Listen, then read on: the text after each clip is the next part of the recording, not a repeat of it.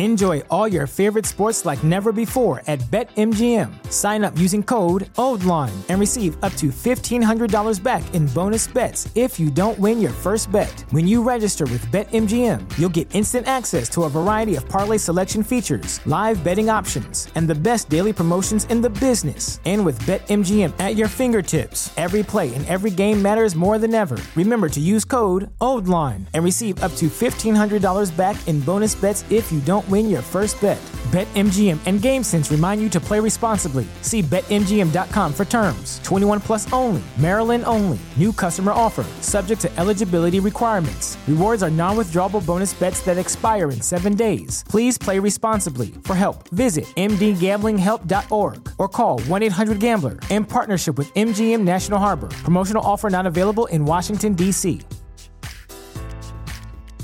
Brain fog, insomnia, moodiness, weight gain. Maybe you think they're just part of getting older, but MIDI Health understands that for women over 40, they can all connect to menopause. It's at the root of dozens of symptoms we experience, not just hot flashes. MIDI clinicians are menopause experts, offering safe, effective, FDA-approved solutions covered by insurance. 91% of MIDI patients get relief from symptoms within just 2 months. Book your virtual visit today at joinmidi.com.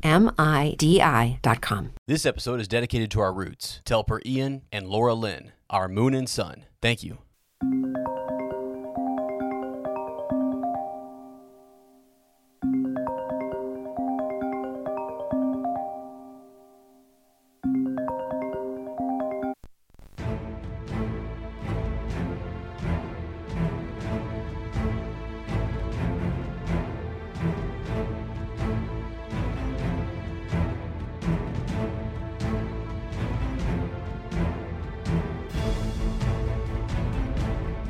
Hello, friends, and welcome to an unexpected podcast. I'm Payne, and I'm McLeod. I can't believe it. Is this? I hope we're recording. Is this going to be another Lord of the Rings podcast that gets broken up? Oh, am I man. still part of the? Are we still together? You're barely hanging in there, man. Oh my God. Who would you replace me with? Peter Jackson, apparently, because he's free. That's the wrong Ez. That is the wrong answer. Listen, kidding. I got one question for you. How can I make sense? How can I make sense when? When? I got millions on my mind. Oh. My replacement will be Post Malone, baby. We out here. My. We've been on the road. We're on the road. I can tell you just got out from a workout. I can tell that baby, I was blaring some posts here. Hey, real quick before we get into this, we need to let people know it's been a not so secret ambition of this podcast from the very beginning, early on, to have Post Malone on this show. Absolutely. If that does not happen by the time this entire adventure is over, I will consider it all a failure. How about you? Same. 100. When we started the whole thing, we said just to get his attention. Post. That's it. This is our post game. So we were. Oh, all I know is when he was on stage this week, rocking that Two Towers T-shirt. I think he's sending us codes. I think that he's what's the correct word? I want to use the correct word here. He's priming us, I think. Yeah. He's sending us little X's saying, I see you boys. I'm coming. It's I would say it's like the ring tempting us and we've, you know what I mean? It's one of those things like it's like Galadriel may have passed her test, but I'm failing. I'm straight up. I will fail. I'm reaching out to Post. Oh, you must go on this quest, but you need not go Malone. You know what I'm saying? Take a fellowship if you can. What is going on? Oh, dude. Oh, I love you, bro. Dude, is that a better intro than what we wrote? Well, that's a pretty darn good one. I actually think we should probably stick with that. Are you cool with rolling with it? Let's roll with it, baby. Because let me hit you with this. All right. So I mentioned, at the time. So again, we're not Payne and McLeod, okay? We are Lane and Ez. Just to be clear, we are not the showrunners. But I do want to start the show off with a quote from the showrunners. Okay, so read this, and then I want your. And we could bounce around here. I want your initial reaction because this for me When I read this, I was like, how has this not been talked about? Like, how is this real? It's real. Let me just give you the quote here. Here's the quote. Okay. So directly from the showrunners this is a statement by them. The way is shut. It was made by those who are dead, and the dead keep it. Until the time comes, the way is shut. And just for context, that's not the King of the Dead speaking to Aragorn, but rather the reply given to Peter Jackson after he agreed to read the Rings of Power script. Man, ghosted. There it is. There it is. And he had no Anduril. He had no Flame of the West to make contact. Goodness, we are totally kidding, by the way. But I just thought it was great because I was like, the headline out there is, Peter Jackson ghosted. And I was like, oh, stop it, wait a second. And then I started, I'm like, Ghost in Middle Earth. Well, I know of several. Oh my, 100,000 of them. Yeah. Yes, you do. Yes, you do. And they're green. They're mean green fighting machines. I don't know. I can't wait to talk about this. This is so we can say that for whenever. I mean, I just had to open the can of worms there because I know it's trending out there. It's trending. I only found it through our Discover page on Up Talking Tolkien's Instagram. It just popped up, and I was like, "Whoa, okay, PJ." And the I thought it was a title joke. Was so big across the top. I was like, yeah, I thought it was a joke too. I was like, this has got to be it. This is clickbait, right? It's probably from the OneRing.net. Yeah, somebody's in there, making stuff up again. All right, exactly. Dang it, we're not in the kitchen yet. Frickin' yeah. But I couldn't believe it. Well, we had so much fun talking last week. We did not plan on recording again. No. Surprise. We've both been sitting and thinking about the dongles and the flesh, and we can't get it out of our minds. Yeah. It's burned there. We know it's burned in yours too. And sometimes it crosses over, but between sometimes we're seeing, I don't know, characters dongles, and we're, in waking life, seeing the flesh of Post Malone. I don't know. It's just crazy right now. We're in a fever, man. We're in a fever pitch for the show. The buildup is real. Man. I think also the fact that we hadn't talked for so long, it's been in the back of my mind. It hasn't been in the forefront of my mind. Yeah. And we talked about this probably about a year ago, right? When all this stuff started ramping up, we started getting more and more leaks, more and more, we were getting more primed as fans, right? Oh, primed. Oh yeah. All right. Okay. Nice. But we were getting conditioned to get psyched for this. Yes, and we were like, you know what?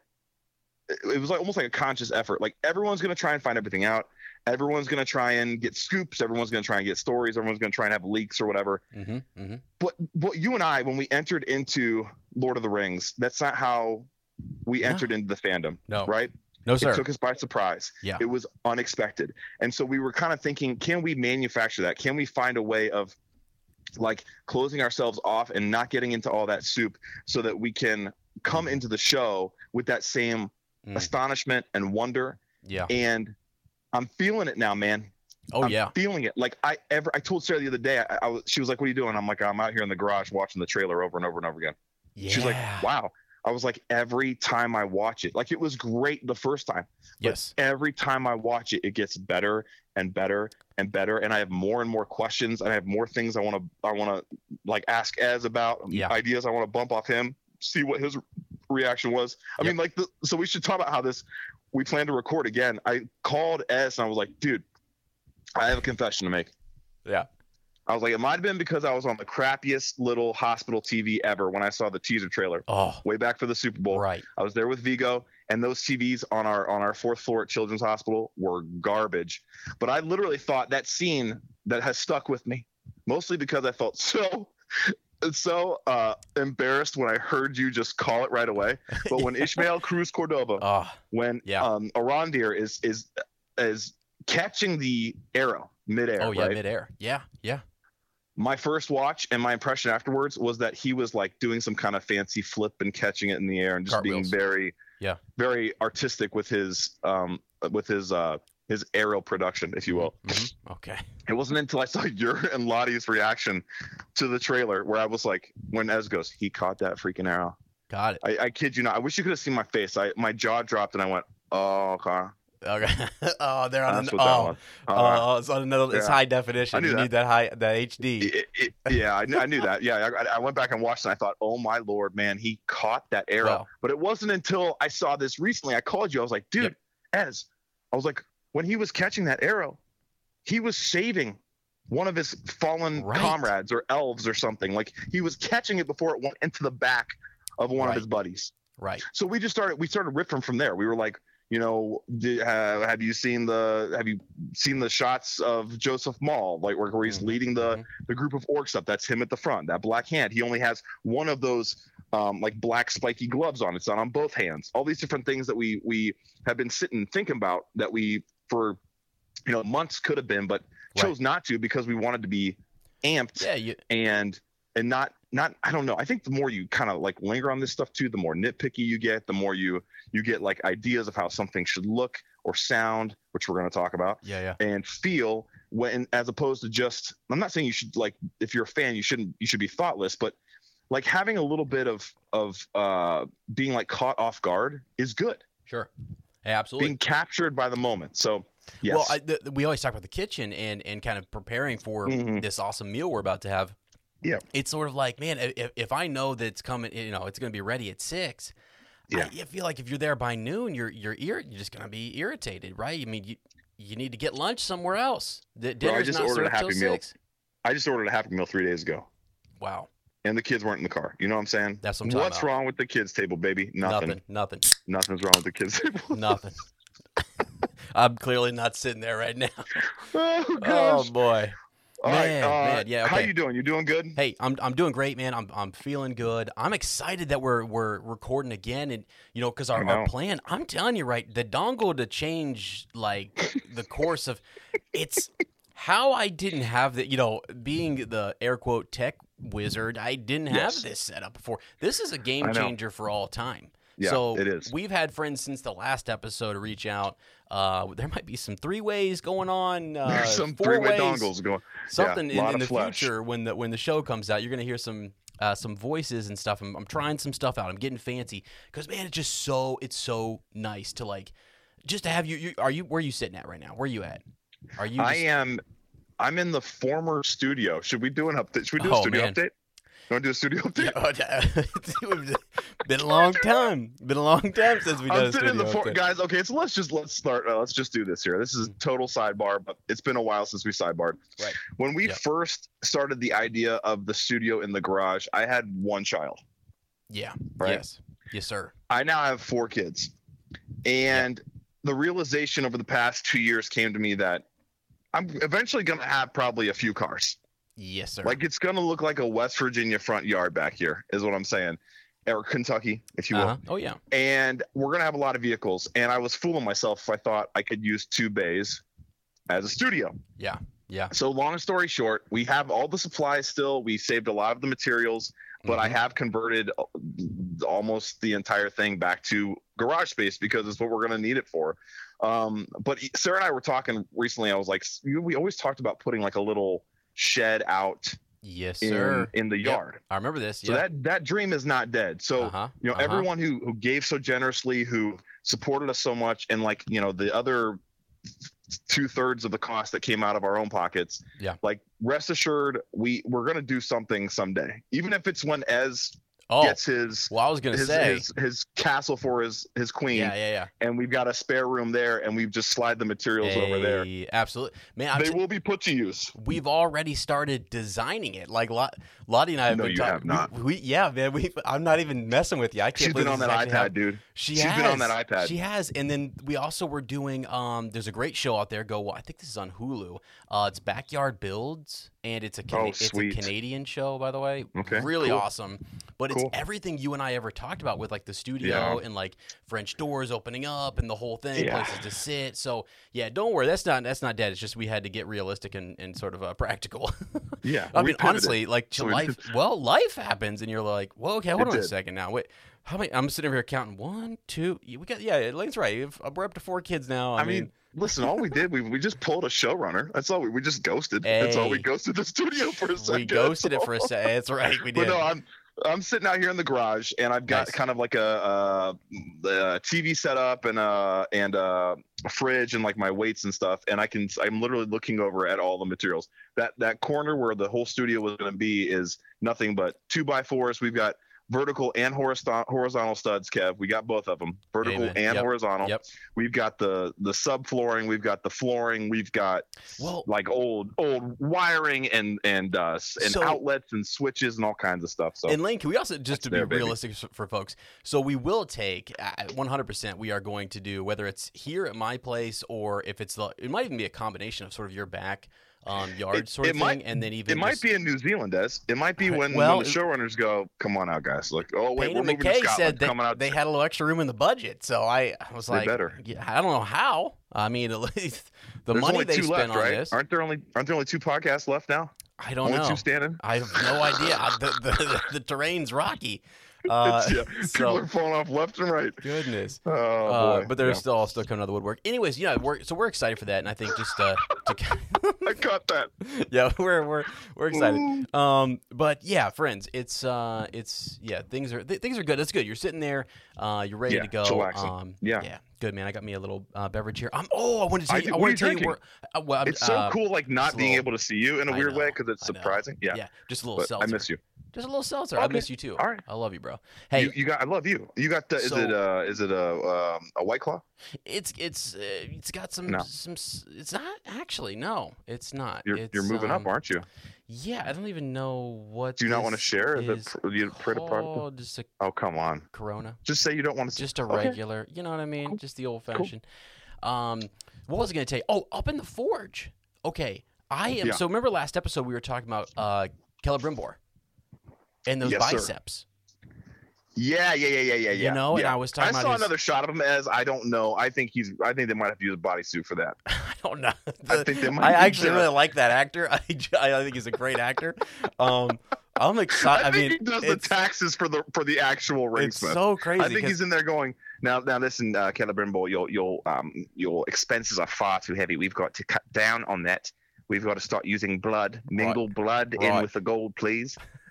I think that's what's going on, man. That's right. I don't know. Probably, but I'm excited. You know, I said it last episode, and it may sound weird. I'm excited to see the forging take place because I'm up in the forge right now. Lane knows where I'm at right now. I'm in an undisclosed location, but I do happen to be sweating it out in the forge. It's hot. So it's very hot and in sweaty conditions. Yes, I'm literally like it's drip. You know what I mean? Like you know when you get the dripping sweat, and you're like, man, that's dripping. Yeah. That's actually dripping off. Like my shirt's thankfully catching a lot of that. But is it Tammy Lane level sweat? Tammy Lane level? Oh, shoot! Yeah, it probably. Yeah. It's close. Yeah. It's by the end of the episode, it will be there. We'll definitely be. Maybe I'll take a photo of the shirt and post it. It's gonna be drenched. Anyway, I'll take one of me too. Yeah, but I wanted to capture that. What did Celebrimbor feel like down there in the forge? You know, dude, that's a great point. For me, it's up here in the forge, but you know what I mean. Yes, that's a great point. He would have been sweaty. He would have been rippling. He would have been. I mean, he would be fleshy, right? There'd be dongles left and right. Yeah, I mean, yeah. So, I just feel like the maybe the intimacy coordinator was there for the forging of the rings.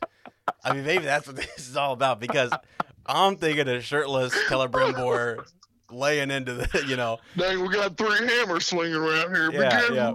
We got to coordinate these bad boys. Here we go. You first, then me, then this guy. The dwarves got it down. We got it. There's one man, but there are 2 hammers. How are we handling this?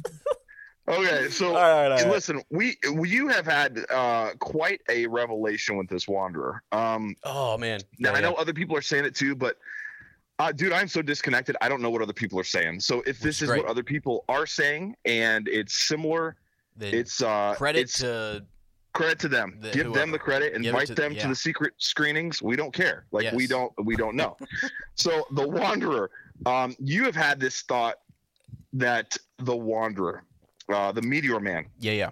I guess we could also call him Daniel Wayman, is an Astari. Now I'm gonna let you elaborate on this because this is your baby.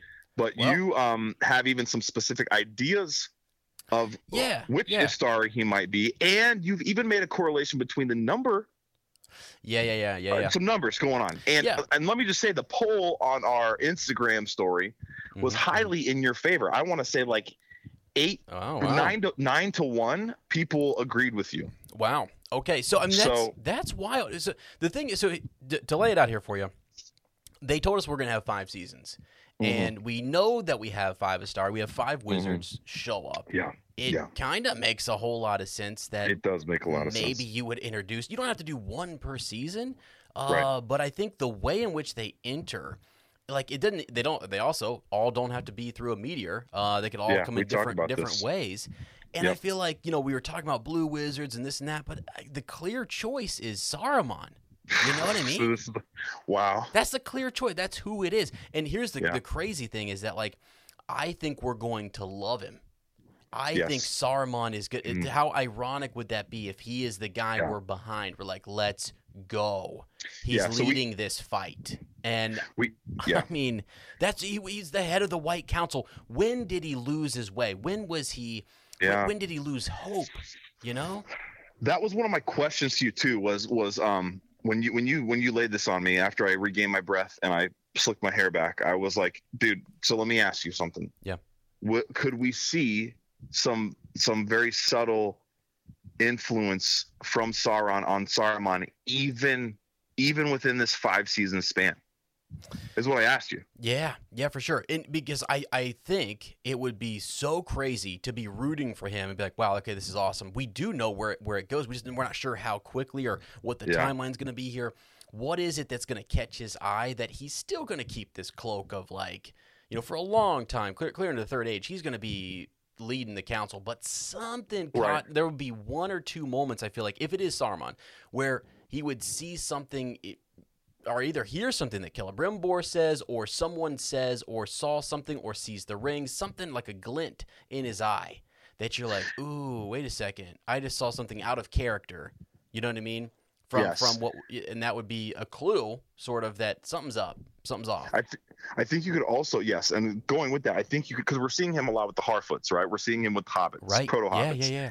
So we can also kind of I'm thinking like, well, because that would throw people off, right? Well, Saruman kind of has like a disdain for the hobbits, and he kind of belittles them, and he sort of looks down on Gandalf for having a friendship with them. Right, smokes what their, if we saw, pipe weed. like a bunch of potheads. What if we saw the origins of that, like, descent? What if we even saw, so like, if this is Saruman, right, and we get and he is like the point that you made too is this is the first, this is an Astari, this is the first Astari coming, which would imply probably that he is the lead, the head, absolutely, right, of the order, and that he would come first because he would be most needed, right?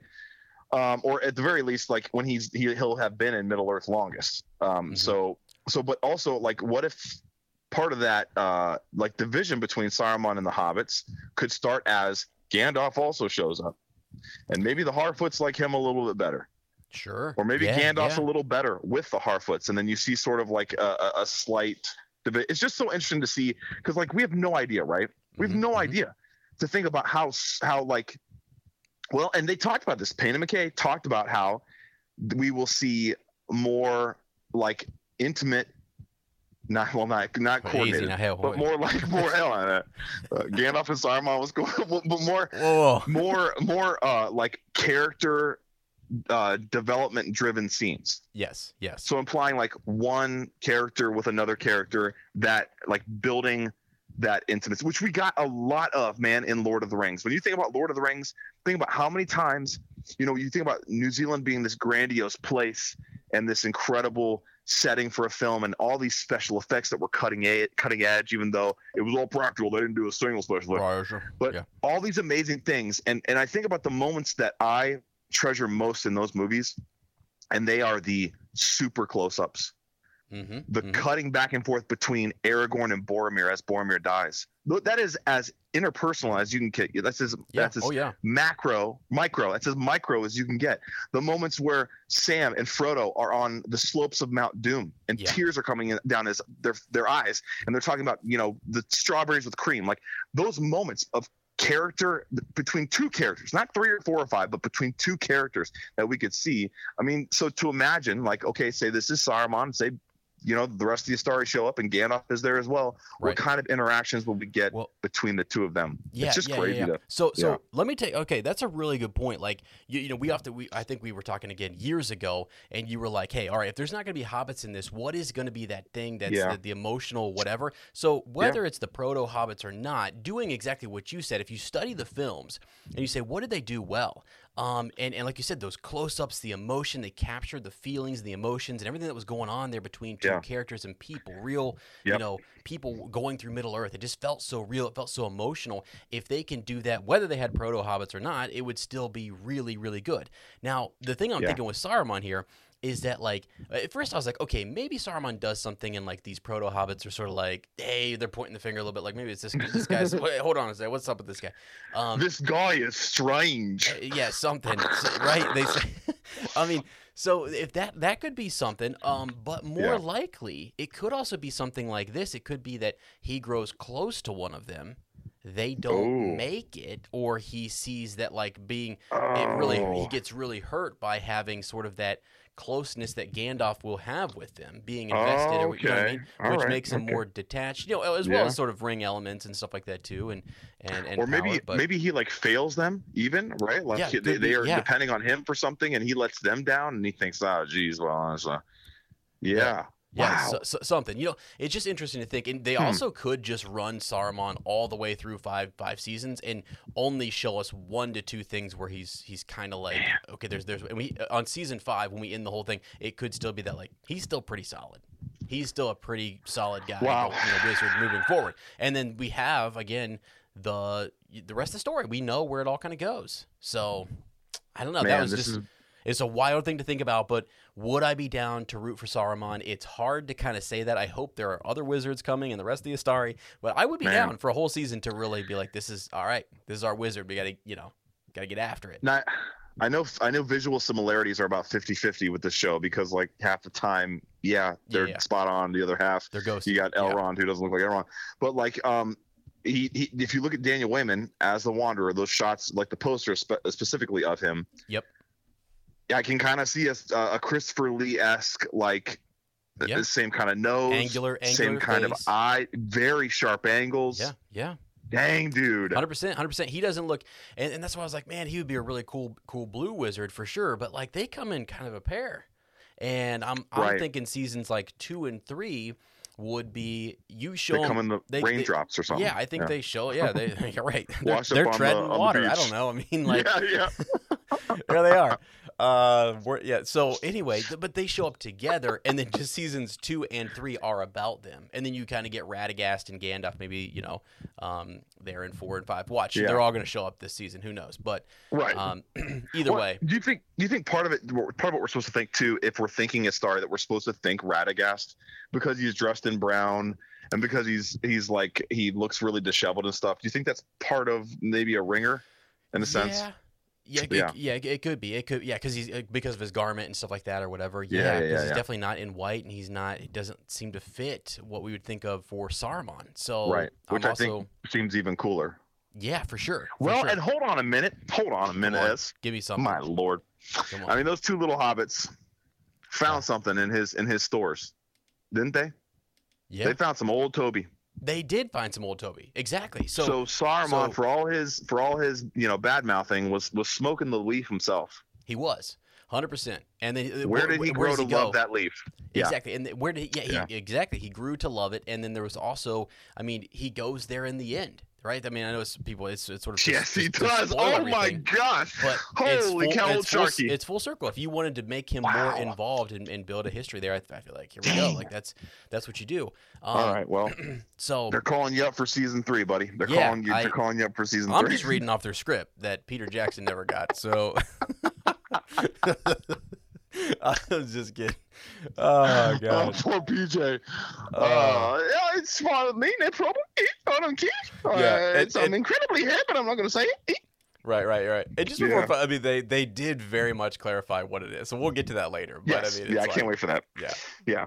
Okay, so what would you say for people, or to the theory? Because I think this is also very entertaining. And I also saw something recently, or like they just released a new new trailer TV spot thing where there's some new dialogue, and it's as the Wanderer is landing, and that kind of fire is going out, and you see sort of, it looks like a flaming eye, right? What? Whoa! And you hear the line, Sauron has returned. Whoa! And it's not. Have you heard of him? Have you heard of Sauron, lad? And it's not. I think it's like either Galadriel or the Númenórean queen who's saying like, Saruman is our greatest fears have come true. Sauron has returned. I believe. I only saw it once, but it really stuck with me. I'm like, whoa! And they laid that right over top of that scene. I'm like, okay, so are they trying to make us think that he is Sauron? Did I say Saruman? No. You said Sauron. No, yeah, okay, Sauron. Okay. Yeah. Is it Saruman or is it Sorry Man? I don't know. Sorry Man, baby. But yeah. So they laid that right on top of that scene, and I'm thinking like, okay, so they're either trying to just really confuse us on who he is, or they're being blunt and saying like, maybe this is Sauron, but that wouldn't make any sense. I don't know. To me anyway, like in terms of like dropping him right in the middle of the Harfoots, how would he then go on to eventually forget the existence of hobbits, or not even forget them, but like underestimate them? Yes. Unless it has to do with his interactions with them. And so this made me think, I'll say that for later. But that's one thing that was kind of shocking to me. I'm like, man, well, that's interesting that they cut it that way. It's definitely for a reason, but which reason is it? Right. Yeah. Is it to throw us off, or is it to illuminate us? And I think, probably to throw us off. Yeah. But you never know, right? Until you see the show. Right. And then the other one that's been going around that we've heard back from some people, and that you even talked about, right? When we were talking, this is one of your ideas, Glorfindel. Glorfindel, man. Could that be Glorfindel? And then I was like, okay, let me look this up, because I don't remember when Glorfindel was sent back and resurrected or whatever and brought back to Middle Earth. But I did look it up, and it was like in the ballpark of like 1600 to 1700 year in the Second Age. Second Age, because it was specifically to come back and help aid against Sauron. Yeah. So, which, by the way, if people have ever wondered, like, okay, if you're, I mean, you send the Astari in to say, hey, look, they're good. All right, look, we get it. First age Morgoth guy was pretty big bad guy. Pretty bad. And we said, hey, you're on your own, right? So we don't want to look. We don't want to be like, all right, well, we're gonna go back on that. But we might need to send in some pretty powerful dudes to make sure his second in command, Sauron's good. So they send the Astari, and then they send Glorfindel. I mean, come on, that's a big deal. They must have thought he could hold his own. So I just feel like if you've ever wanted to, take it. I mean, a cool story, he's got to be in here somewhere. He just has to be, because that's one of those big sort of asterisks in this age where he shows back up. Return to Middle Earth, Second Age, right there it is. Yep. So and a pretty big badass. I mean, like taking out a Balrog, like one of the only other specific times we know that happens, right, one-on-one, is with Gandalf. Yeah. And we know the story of Gandalf. So very important. So that kind of leads into the next thing too that we were kind of talking about, and naturally came up the other day on the phone, is like, what characters have we overlooked? What characters have we missed that might show up in the show? Or like maybe even what. So I had this thought too. As I was thinking about Joseph Maul, the more I think about him, I don't think he is Sauron. Yeah. Yeah. As I almost kind of wonder if we're not going to see Sauron in this first season. That's what I'm talking about. I don't know if we'll even see him in the second season. I might even go so far, bro, as to say that I don't know if they've casted Sauron yet. Now, like that might be going a bridge too far, because if you're only doing 5 seasons, and this really is this age, if you think about this age, really it's about the fall of Numenor, and it's about the rise of Sauron. Sauron went from being number 2 in command and Morgoth's right-hand man to becoming the ruler of Middle Earth, enslaving everyone up to his final defeat anyway, to his will. That's the story. The story is Sauron, in the same way that the story of the Third Age is the downfall of the Ring, right? So but will we see him in this first season? I almost kind of think we're supposed to think that Eminem is him. Little Marshall Mathers. Yeah. I think we're supposed to also think that Joseph Mall is him. But other than those guys, at least in terms of the trailer and in like what we've seen of casting and stuff, I don't know if there's anyone that I would look at and go, that's Sauron. Well, so Eminem, I mean, if his palms are sweaty, he's not swinging that bad boy to forge the ring. That's not him. But his palm was sweaty because he had to blow that fire out of it. Oh my gosh! Burning that leaf, starting that Balrog up. That's sweaty palm. Hey, if I see any type of food item that looks like spaghetti in this whole thing, I'm gonna lose my mind. Like, thumbs up. But okay, so you said that this was your idea last week, or maybe it was on the phone when we were kind of talking. But like, if you don't show Sauron, well, then who do you show? And it's the Witch King, right? The Witch King of Angmar. Yes, we did talk about the 9. Yeah, like we have to see them. So now here's something interesting, right? So their true identity, unknown, but once a mortal king of men. So once was a king of mortal men, was corrupted by the One Ring, one of the 9, right?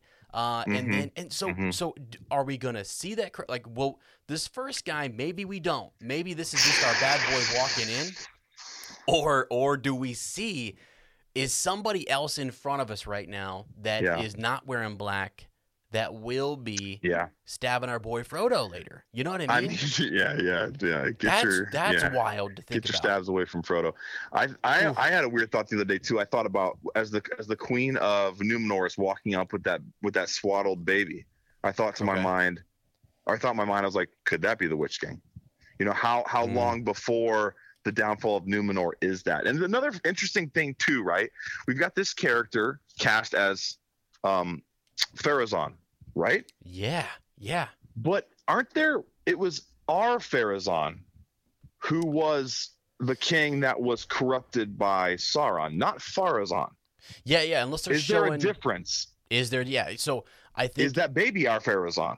Well, who knows? Yeah, I don't know. Not sure what they could do with it because I know they take that like Tar and R when they become king. Yes, so king, clearly, that's right. Clearly, he's not the king. Okay, I got you.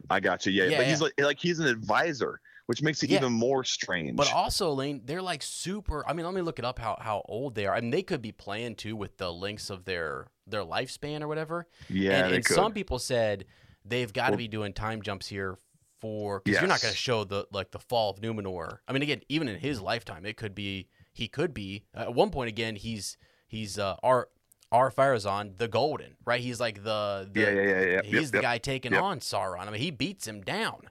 You could do a 3 season arc where he rises to a great rule and stuff, but I felt like they wanted to show more of the beginnings of Numenor, right? Yeah, I always envisioned our Pharazôn as being like a young. I don't know why.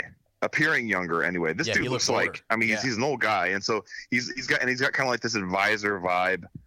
And so it just doesn't it's not lining up with the name for me. I don't know if it was because we were so into the idea of Ishmael Cruz Cordova being our Pharazôn. I know, but or that's just what we thought we had it pinned, right? I think we had him pinned down as everybody. I was like, dude, this man could play anybody. That image I found was from a super old project he was on that he didn't even but anyway, with the long wig. Remember, we thought we were on to something. Yeah. But I don't know. That's an interesting one to think about too. Yeah. Who will the 9 kings be? How well will we get to know them? As humans, we're naturally driven by the search for better. But when it comes to hiring, the best way to search for a candidate isn't to search at all. Don't search, match with Indeed. When I was looking to hire someone, it was so slow and overwhelming. I wish I had used Indeed. If you need to hire, you need Indeed. Indeed is your matching and hiring platform with over 350 million global monthly visitors, according to Indeed data, and a matching engine that helps you find quality candidates fast. Ditch the busy work. Use Indeed for scheduling, screening, and messaging so you can connect with candidates faster. And Indeed doesn't just help you hire faster. 93% of employers agree Indeed delivers the highest quality matches compared to other job sites, according to a recent Indeed survey. And listeners of this show will get a $75 sponsored job credit to get your jobs more visibility at Indeed.com/podcast. That's Indeed.com/podcast. Terms and conditions apply. I mean, this is if you think about all the rings that were made, That's a good lot. amount of characters. Are we all going to know them all intimately? Like, how will we know about their involvement? Will we see like Celebrimbor's sweaty body forging all them rangs, or right. just some of them rangs, or what? So here's the thing. I don't, if you have the rights to do this, and people can say what they want, but there is no answer to a lot of these questions. This has never been done before. It's untouched stuff.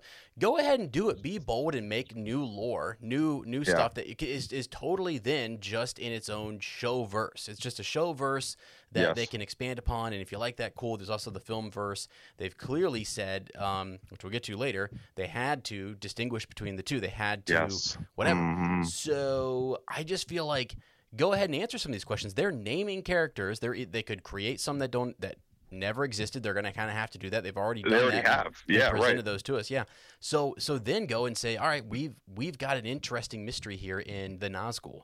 We've got we don't know the two blue wizards. They've never been named. We don't know what the heck happened to them. Let's tell that story. Why wouldn't you go tell? You still have tons of story with Galadriel and Elrond. This whole 3,000 years or what have you, in the Second Age or more is actually untold. It's largely untold. And so you could come up with small, these plot lines. What they're doing for the orcs, we said last episode, huge.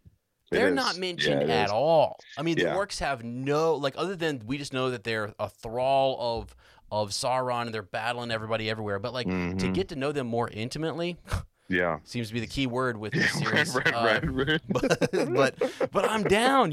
I'm actually thinking this is really cool. I don't think, and I've been talking to other friends in other circles, other rings, and they are doubting this show. And I'm staying pretty calm and I'm staying pretty quiet because I actually have a real good feeling.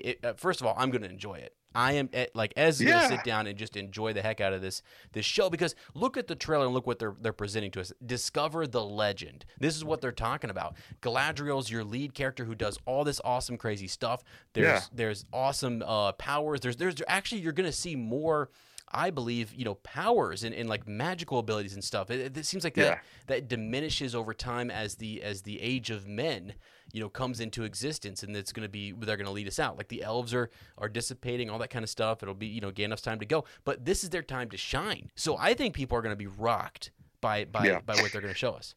What are people, so in those circles? What are these people saying that they're skeptical of or upset about or whatever? So they saw, I mean, from the small sampling that I have, like a Super Bowl trailer where people were talking about, I don't know if it looks good. Or they're actually even, looking at some of the comments out there and some of the people who were coming out who were, largely against this because of whatever, diversity issues, CGI, different things like that. Isn't that? And they're saying, well, they're not saying that that's an issue for them, but they're saying, well, looks like it's already got some trouble. Or it's already got some trouble. And it's like, whoa, it's, and again, which is, I read several different fantasy authors, and they are all rooting for this show. Why? Because Tolkien was their inspiration. Right. They're little fanboys themselves.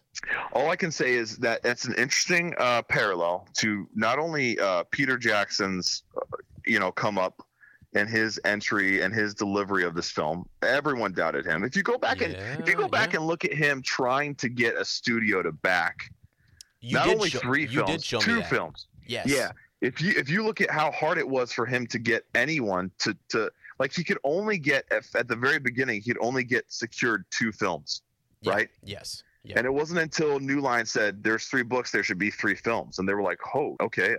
Yep. Then they had to go back and start from scratch and restructure the whole thing. They never thought anyone would bank on a trilogy, right? Okay, so not only was he and then not only that, the run up to the whole thing, like the lead up to the first film, people were very skeptical. They're like, a bunch of no names. Oh, you got a 19-year-old playing Elijah Wood. Well, Frodo. Nobody thought it was going to be what it was. That's why it was so surprising. But not only Peter Jackson, right? I think about what Tolkien did in fantasy. Tolkien, this is something that isn't talked about very much, but Tolkien was eviscerated by his peers for choosing to create in the realm of fantasy.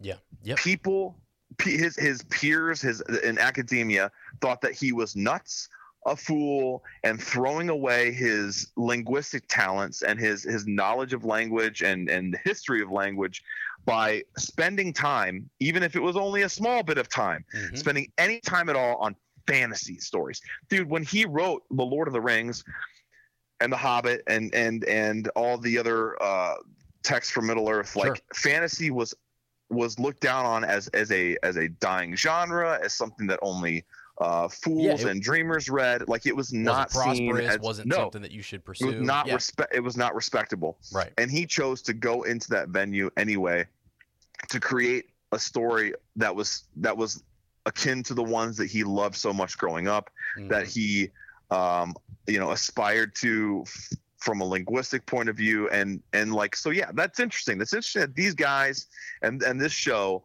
fall in that same category as underdogs. And to me, like, okay, so here's even something. I don't even know how to say. This is going to sound like I'm bashing other shows. I don't want to bash other shows. What I'm saying is, there are some, and this is true of every streaming service. But I think with Prime, it seems like it's either a hit or a miss at times. Like a show is either it's really good, or okay, I mean, it falls a little bit flat. Like, compared to other shows I've seen on Prime that I'm like, I don't know, it's like I need a little bit more. I don't get those, even from just a trailer and from everything we've seen in pre-production and stuff. I don't get those same vibes from this show. I feel like it's just too important.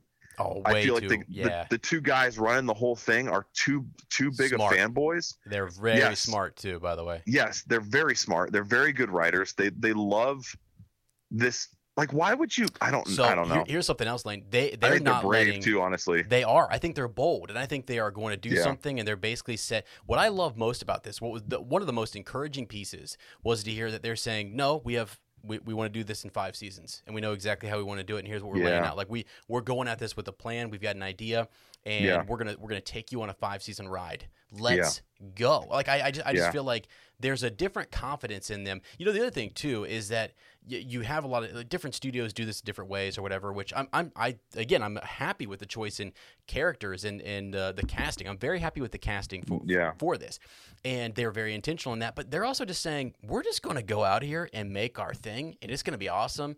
And they know that this little sideshow that goes on for a while is going to go on, and people will be like, wow, this is a baller show. I mean, it's just Lane, it's gonna win all sorts of awards. I guarantee you. Mark my words. Mark my words. Go ahead. I'll go ahead and say it. Like, so this is we're recording on the 10th, and this is about 10:30 at night. Ez is saying words marked. It's words mark it. Okay, like a word of command. Go ahead and put it down. I marked 10 of those words. Okay, good. They will win awards. Perfect. Well, that's half a 10. They will win award. It's 4. All right, but but I just feel really good about it. And I think, like, the stuff we're talking about here for a second. So if any, and again, we throw out a lot of different things. They have their own ideas or whatever. We're fanboying out here thinking we want wizards, we want this, we want that. What they're going to show us something pretty, like, it's going to be awesome. It's going to be an emotional ride. A lot of it is going to be Galadriel, and that alone, man, I'm so excited. Wild, because Galadriel is so awesome and so powerful. And every scene that Morpeth Clark is in, she is like, dude, she's captivating on the screen, man. Right. Yeah. She's an incredible actress. So, like, I look at that. I think about some of the other castings that have been made. Man, I keep forgetting to look this guy's name up. It's so bad I don't remember his name. I'm such a fan of his. Durin's dad. He's in On a Clear Day. He's in Top of the Lake. He's in Braveheart. He's so freaking cool. If you could look up his name, would you mind doing that? Yep. Because he's like one of my favorite actors of all time. If you haven't seen On a Clear Day, also ties to the Fellowship, Billy Boyd is in On a Clear Day. It is an incredible movie.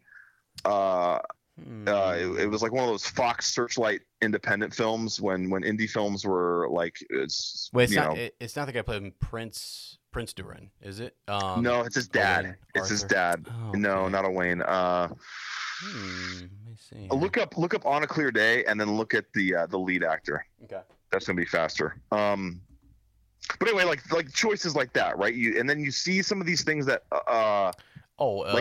is it the guy that played Frank? No. What's his name? Peter Mullen. Mullen, Peter Mullen. Yes, Peter Mullen. Okay. One of my favorite actors. He's amazing. Yeah. The fact that he's in this is amazing. Like all these other actors too that you like Benjamin Walker, looking up like his filmography and seeing stuff that he's in, that things I haven't watched but that I've heard are good. Because like by no means am I like a gauge of like if a show is good or something. Like we've talked about this. I don't if something's popular, I don't even watch it just because it's popular. Like I have to get in on the ground floor on stuff. That's just how I am. So but seeing like some of these other projects that a lot of these people have been involved in, films, TV shows, whatever, it's really encouraging at their abilities alone. So you think about that, and then you think about like the love that's being put into the scripts and the story writing. I don't know, man. Yeah, I agree with you. I think it's going to be fantastic. And you know what? We could be wrong too. That's the other thing. We fully acknowledge that. Like we are fanboying to a certain extent because we're excited, and we could totally be wrong. But all we're saying is no one knows yet. No one knows. And from everything we've seen so far, from a title release trailer being done practically and beautifully and stunningly, to this final trailer that has as much drama as I've seen in all the Hobbit films combined, honestly. Like I'm amped. As it's going to be beautiful. Yeah, for sure. Oh man, I'll talk to you about this after the show. Maybe we'll do a little something after. You remember there were some changes, some big changes with actors, and there was an actor who came out and was like, "Yeah, I saw the first 2 episodes of like the cut, J.A. Bayona's cut, and he was out of it or something." Do you remember that guy? Yes, I do remember that guy. He was like they said that he wasn't working, like his character wasn't working, or he wasn't working as an actor. Something. And they dropped him. What was his name? Yes, we talked about that. You could go back and listen to it. We talked about this kid. Well, and so because it was something he posted on his Instagram, and we were like, "Whoa!" Right, and it was like when there was no news about anything. He was like, "Yeah, I'm no longer involved with the project. I wish them well." And I'll always be proud to be a part of the fellowship. And again, they wished him well and everything. Everything they've done, even this Peter Jackson stuff. Like other than someone shouldn't have ghosted him. But that was probably a mistake. I mean, there's a note laying around somewhere that says like, call Peter back and tell him there's a reason. I mean, I'm sure there is actually a receipt or something. Yeah. So anyways, that actor, they had a good. But what it showed me, is that okay. So what they saw from they're analyzing what they're doing. They are analyzing. Yes. So remember, they wanted Bayona to stay on. They wanted him to stay. They were like, look, we've seen a couple things here, and hey, would you be down to sort of run this? Like, we need this to kind of look really good. We need continuity between episodes. I mean, they're not saying that exactly, but if you're paying any attention to what's going on, that's exactly what they're doing. And they know what a big fandom this is. They understand what's going on here. I mean, these guys, I'm telling you, the fact that they even did, and I know we've joked around about being a little salty about not getting invited, but let me say this: they and we've had life happens, as Lane said. We've had a lot going on, so. I'm totally fine with that, but like they invited. I am, even though I feel like I'm like we're like just fast out. It's okay. Don't cry. It's okay. It's all right. I'm okay. Don't cry about it. No, I'm not. Yeah. Oh my gosh.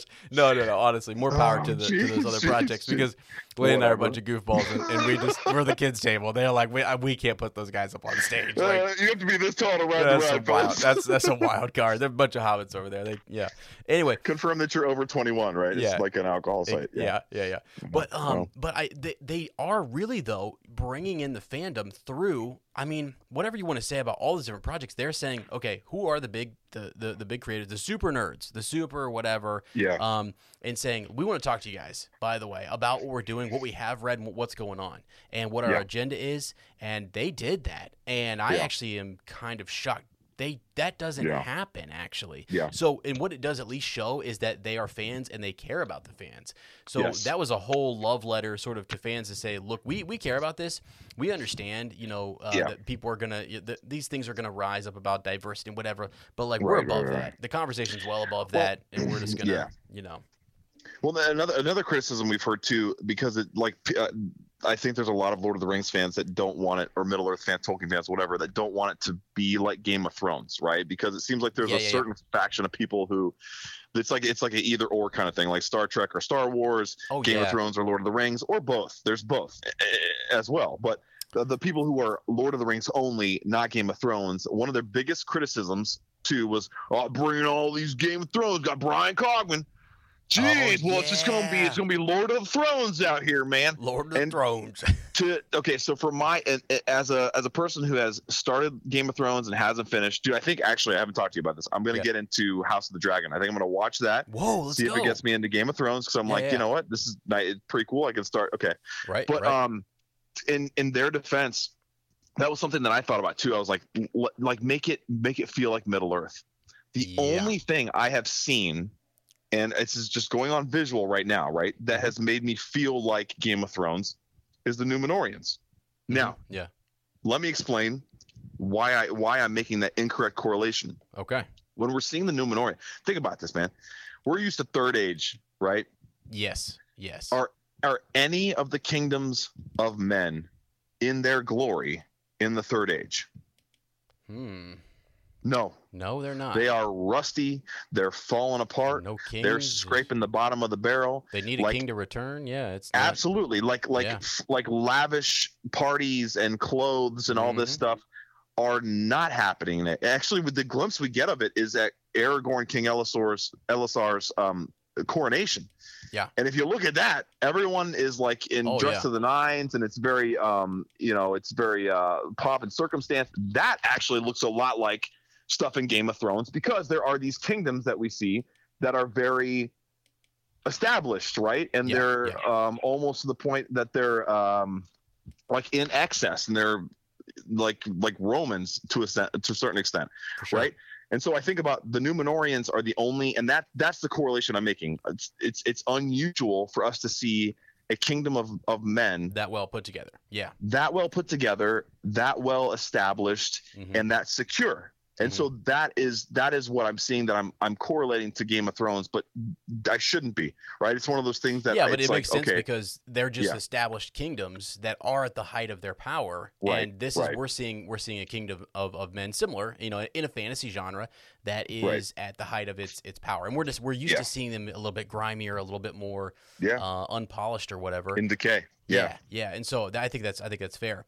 And I mean, so I'm with you on that. It's like I'm excited to see, like, this does feel, as you say, I am not worried about that whole like, is it going to be like, are they going for the Game of Thrones thing? They're not at all. They're going for as you said, this 50-50 split, be unique, be different, be Middle Earth, but also there's a lot of Peter Jackson stuff going on. There's a lot of little things that look like the orcs, for example. I mean, a lot of those things look a lot like the Middle Earth we've seen before. Now, why is that? Because it was so successful. What set the bar for everything else? Like, the greatest trilogy since Star Wars is, I mean, like it's Lord of the Rings. I think they're the only two great trilogies in my mind. Like the two top trilogies of all time. 100%. And they capture lightning in the bottle. It's unbelievable the amount. Timeless. And honestly, you could say, I mean, I've gone back and forth. I love them both so much. I mean, Star Wars is like my thing that I loved, first. It's sort of your first, love, whatever. But then, man, I'll tell you right now, I mean, getting into literature, as far as getting into literature and envisioning a world, it was Middle Earth. And then to go see the films and have them, everybody who writes us, all of the Bywater Post is full of people who saw those films, diving into the books. And I'm telling you right now, people are going to see Rings of Power, and they're going to say, "What? I want more. Where does this go? What happened? What's give me everything?" And we even talked about kids who haven't seen Lord of the Rings or haven't seen The Hobbit yet, too. Yeah. Right? Oh yeah, for sure. It's another gateway into Middle Earth. Another thing too. Yeah, another thing, like thinking about like the little Peter Jackson nuggets. This one just passed my mind. Like having Morpeth Clark, Galadriel narrating trailers. Yeah, dude. Yes. Right. Like, I mean, just like the way that she is characterized is like exactly off of the same pages from what we've seen in the trilogy, and even in The Hobbit when Galadriel makes appearances, and the narration stuff. Yeah, that part will, and that's by design too, that part will make us feel like we're in Middle Earth again. If you think about the very first voice we hear in the Fellowship of the Ring, it is Galadriel. Yeah, it's her, and she's narrating. She's giving us the prologue. So I wouldn't be surprised if in this prologue special 2 episode thing, mini arc, whatever they're talking about, of like if they're going to be able to show us the First Age at all, if that wasn't heavily used, or at least that she's the one that we follow through all of it. So another character I thought about, this is the only other one I had specifically kind of thought about, is I wonder if we'll see Elros. Okay. Like, I wonder if someone will be cast or that will see Elrond's brother. Right. You know, because Elrond chose to accept the fate of the elves, and Elros chose to accept the fate of man. Yeah. So two brothers on different but similar paths. Right. So because I was when we talked about Farazan, I was like, wait a second, that seems like towards the end of this line of kings and queens. So Elros is going back towards the beginning of it. Yeah, that's right, because he was a king of Numenor, wasn't he? That's right. So it's sort of weird. You wonder. I mean, no, because I'm saying that would be awesome. It would be great. Really cool. Yeah. How do they do that? Will they do that? Yeah. Remains to be seen. Yeah. Because there's just so much there to kind of cover or whatever. I mean, so he's born in the first age, I think, and then he rules. That's right. He rules. Oh God, he's like 410 years. Okay. 410 years old. I want to ask you this too, man. This is not in the doc. Okay.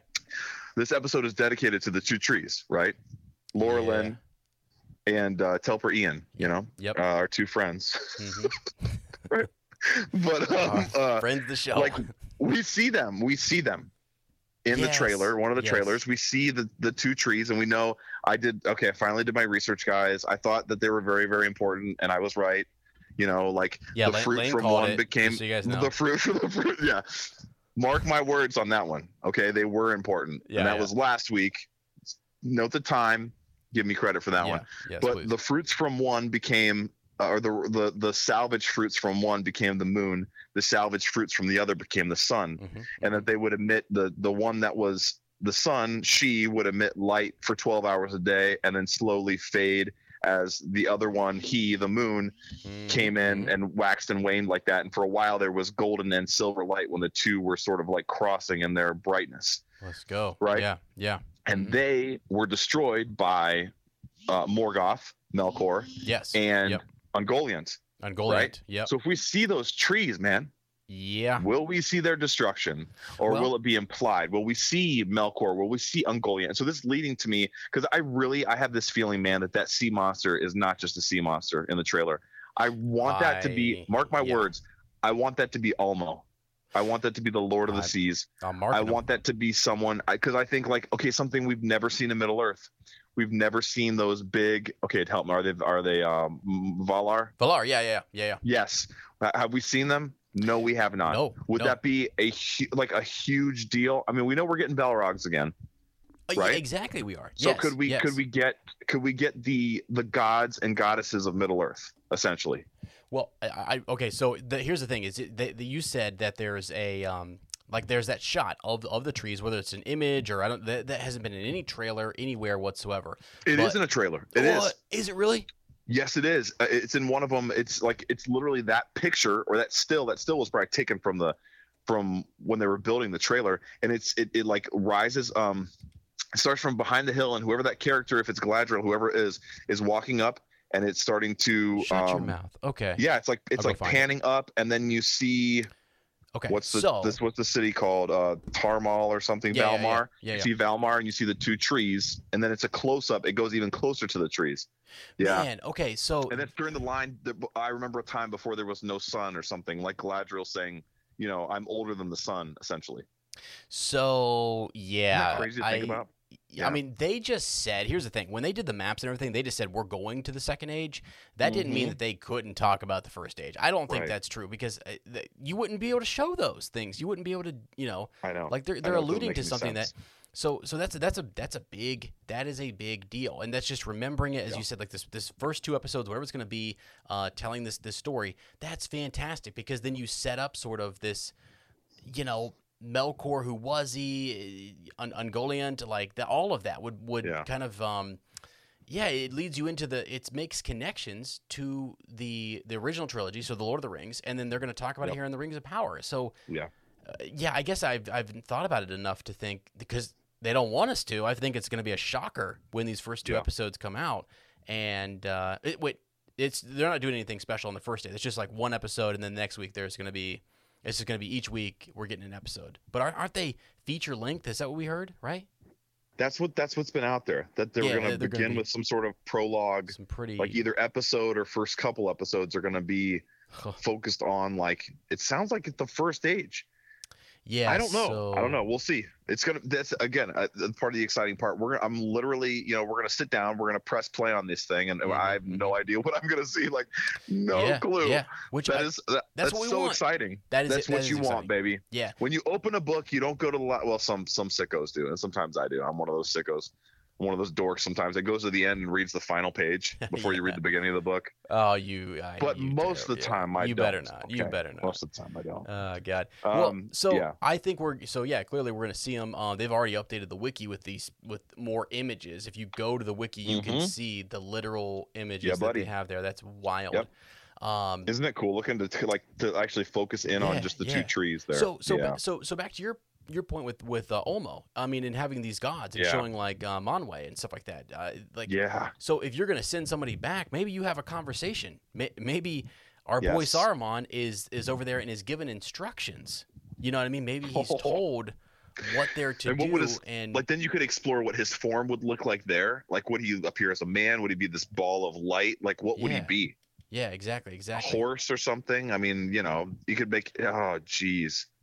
Yeah, it is. That would be interesting because I've always been under the impression too that especially when you got into the third age, that they're going in to help guide. They're guides. They're not going in full force or whatever. That's not their. Otherwise, they would just go in themselves. You know what I mean? But they basically said, no, we've done our thing. We took care of the Dark Lord. This other guy you guys can handle, and we're gonna guide you through it if we need to. But we're not really gonna go in full strength. So it's not that they're sending in weak individuals. I really think the reason Gandalf goes off against the Balrog is because this is something from the first age. I really think he says, well, that ceiling, that artificial cap that I had is gone. Like I'm uncuffed. I'm like let me loose on this belt, and that's what he does. Because otherwise, he's like, That's the thing. That's their role. They're instructed to go in and play that role. So again, when you come across a black captain or whoever it might be, you got to step up. So it'll be interesting to see those instructions and just hear more from them. Like, what is the role that they're playing? Oh man, let's go. And even just thinking about Gandalf, like I had this thought as you were saying that, right? Like, what a message he sent to Sauron when he killed that Balrog. Oh my. What a message she sent, man, my lord. Another thing because I was like, I don't know tons about Olmo. I don't know tons about the Valar, right? And so I read something about, and I can't remember exactly what it was. It was just on a wiki or Tolkien Gateway or something, but his reluctance to be like deceived by Morgoth, Melkor, and also Sauron, because he's very like reclusive and he keeps to the depths. And there, I think that he came up in conversation when they were talking at the White Council about like what could have happened to the ring.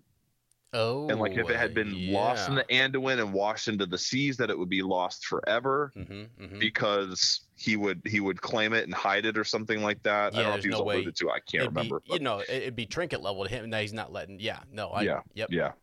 Interesting, because it does look like you said, they can take different forms. We're used to them taking right. Maybe he's got a mertail. I mean, I don't know. Right. I mean, how are you swimming around the ocean like that?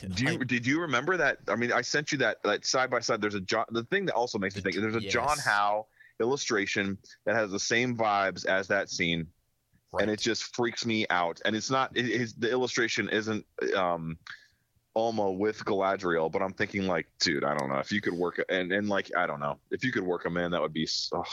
Oh, it'd be so cool. It'd be amazing. And actually, it'd be next level. When you bring, so we've heard a lot about like Varda, for example, the Star Queen, right? So like the elves talk a lot about Varda and being like the wife of Manwë and whatever. So you could do. I mean, there's several of these characters that have strong correlation to like they almost feel responsible for certain aspects of Middle Earth or certain groups of people or you know what I mean, like Manwë's, King of the Winds, taking care of the whole, the eagles, right? Think about the Harfoots too, looking to the stars. Yeah.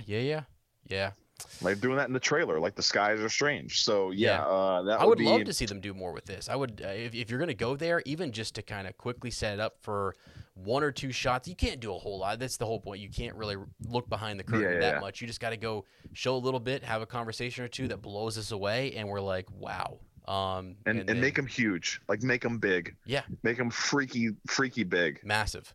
Yeah. I'll never forget that meme somebody sent me about Tolkien, and he was talking. The meme's like he's talking to some editor or whatever. He's like, yeah, there's like spiders and dragons and blah blah, and he's like, oh yeah, like as if it's no. He's like they're been massive, bro. Like they're like, he's like, I don't think you're hearing me. Like they're massive. Oh gosh. I think he's like calls him old chap or boy, Yeah, listen, old boy. So speaking of massive, so like who else will we see, and who else will we not see? Great thoughts to think about. But going into massive, going into big. I don't know how I missed this. I think this has been public knowledge or announced for a while, but I didn't catch it until Ishmael Cruz Cordova posted like this past week that they were at an event, and I'm guessing I didn't see pictures of or videos or anything. It was all like him and his fellow castmates looking sharp, but it was he said that they were listening to the composer perform the music or direct the music for the show. And he name dropped. He said it's Bear McCreary, or as I'm going to start calling him, Beorn McCreary, who is the composer for the Rings of Power. And sure enough, click on his Instagram, you go to it, and first thing in his description is composer for the Rings of Power television series. So this dude is amazing. Now, I have heard his music but didn't know it before, or I've heard it before but didn't know it, right? Yeah. So I think probably his most well-known music or maybe the most popular show, I take that back because the other one might be as popular, is Outlander. So Sarah and I have watched Outlander, and it's a good show, but we can't figure out if we really like it or not. Whatever. It's beautiful because it's shot in Scotland, and it's it's a compelling enough story. This guy's name is Bear. His name's Bear. Sorry, I just pulled him up here. Is he a skin changer? I don't know. I mean, look at the hair and the beard. I know, he looks like Beorn, dude. Unbelievable. How did they? This is like a casting for the composer. Never saw anything like this. Like this guy's straight out of Middle Earth. I guarantee he has a cameo somewhere in the show. He better. He should. Maybe he shows up as a skin changer. I don't know. Oh, Beorn's daddy. Gosh. So anyway, he's done a lot. He made he created the soundtrack for God of War, the video game. He's been involved with Battlestar Galactica. Okay. He did the title theme for The Walking Dead. Okay. So the guy's been around. He did the Cloverfield Lane soundtrack. He's done Da Vinci's Demons, different things like that. But anyway, the one thing I've always loved about Outlander, regardless of whether like an episode was cool or I was like into the show or not, was the soundtrack. Or is the soundtrack. The soundtrack is absolutely beautiful. So that makes me feel really, really good. It's got me amped. And I also wanted to ask you if you thought about this, because I have not yet, right? We've got and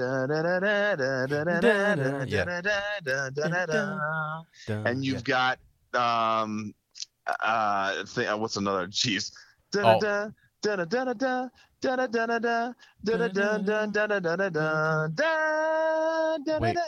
is that?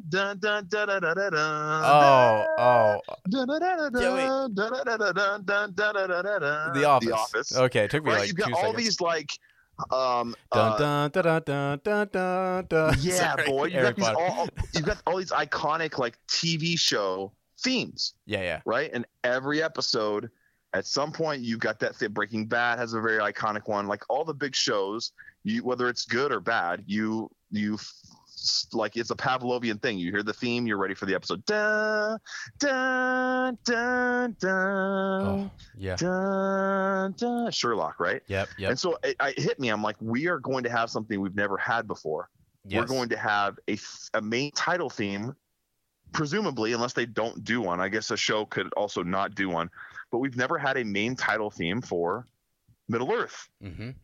And that's got me really, really excited to think that we're going to have something that gets us into each episode that's going to be, it's going to be catchy as, man. Right. It's going to be beautiful. It's going to be beautiful. And it's so, man, I did not think about that because they all kind of have this like intro, whereas the original trilogy just has a lot of really good. You've got themes. You've got really themes. Yeah, themes that are built for places and characters and really in depth. I mean, like what Howard Shore did is incredible. When you hear him talk about like how he revealed certain themes in certain places and how they're connected to different characters and cultures and stuff, it's like, wow, this dude, unreal. Unreal. But everyone was still. I mean, at least in my head, I hadn't heard this, and I was still thinking like, is Howard Shore going to do the music? Who's going to do the music? Could it be Jeremy Soule from the guy who did Skyrim? Because I love his music, and that was something that Mike Charles, our buddy, brought up way back. He was like, dude, if Jeremy Soule did the music, I'd be down. And then so it's interesting to think like Bear McCreary has also worked on video games. Like the soundtracks for video games have gotten so good. They're like film quality and and they build out soundscapes. So you're doing more too. I feel like there's other people that kind of do that, but you are still working with those people. You're building this world, and you have songs and even lyrics inside. Tolkien's all about songs and stuff, and we have in the trailer they're singing away. Which I told you a long time ago that what I was hoping for was like these men marching to war. Or elves or whatever, and literally they're just chanting and singing along the way. Arrows are coming in, some are dropping, and they're just moving right on. You know what I mean? And they're marching to war. And its song can drive fear. Just the same way that the horn, right? Theoden sound, they're all sounding the horn like that. Yeah, I mean, good Lord, that I want more of those feels. Like you need those moments, build to those moments, and then have those. I just feel like they're gonna do it because we've seen a lot of action, battle sequences, and different stuff like that. They're gonna blow us away with that. So and incorporate music with that and kind of have it like almost like the score coming from the characters would be huge, and something that we kind of haven't, like we've seen it in part. But not like you said, not like an entire army or an entire group of fighters like singing something as they go or to strike fear. Powerful that would be. I'm telling you. Oh, man. I feel like there's a lot of potential, whether, just for them to conjure up more songs, because you're closer towards like the creation and in the beginning of all this. So when we talked about that too, how even within Lord of the Rings, the songs become less and less frequent. Yes, they do. Right. As the journey goes on, and there's almost like no music at the end until the evil's defeated, and there's all kinds of music. But and then you sing a bit on the way back home. Of song. That's so it's very interesting to think about. As you were talking about that, the singing, right? In the trailer, one of those songs, it sounds like the Harfoots are singing it, far away, far. It sounds to me like "Come Back to Me." Oh my gosh! Do you remember the song to the Entwives, or the song of the Entwives, or whatever it is? And we're thinking the Entwives might be with them, and stuff like that. So maybe we're gonna get the Entwives version of that song. Like maybe we're gonna get their song. To the Ents. Are they? Yeah. What's the mystery there? Were they? I don't know, man. Were they deceived? Did someone? Yes. Yeah. I don't know. Where was the intimacy coordinator? What happened? Are they the reason for the intimacy coordinator? Wait, we got to get a coordinator in here. It's just somebody. These Ents are going crazy. Trees do it. These Ents are going crazy.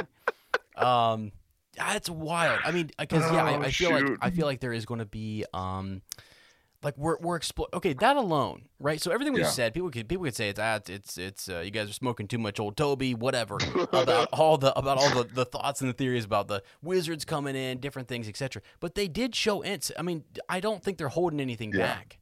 I don't think they're holding anything back, and they're going to go to the. I mean, we're going to see stuff we've never seen before. You're going to answer questions that haven't been answered.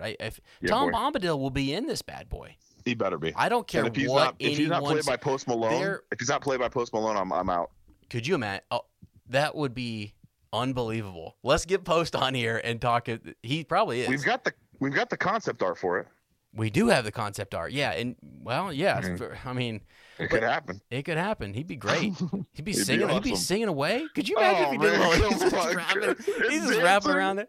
Oh, what do they call that? Like that cloud, that kind of cloud, like rap Cloud thing? rap. Cloud Yeah, rap? for sure. Yeah. Oh my god. It would lull you in. You'd fall asleep. Like either people love them or hate them. They're falling asleep. It's, Right. Yeah, absolutely. Yeah. Well, I mean, absolutely. Okay. In all seriousness, I know people have said, "Oh, is that they want to talk about the stranger, the wanderer, or whatever." Yeah. Is that Tom Bombadil? Yeah, and could be Tom. I've really just sort of dismissed it.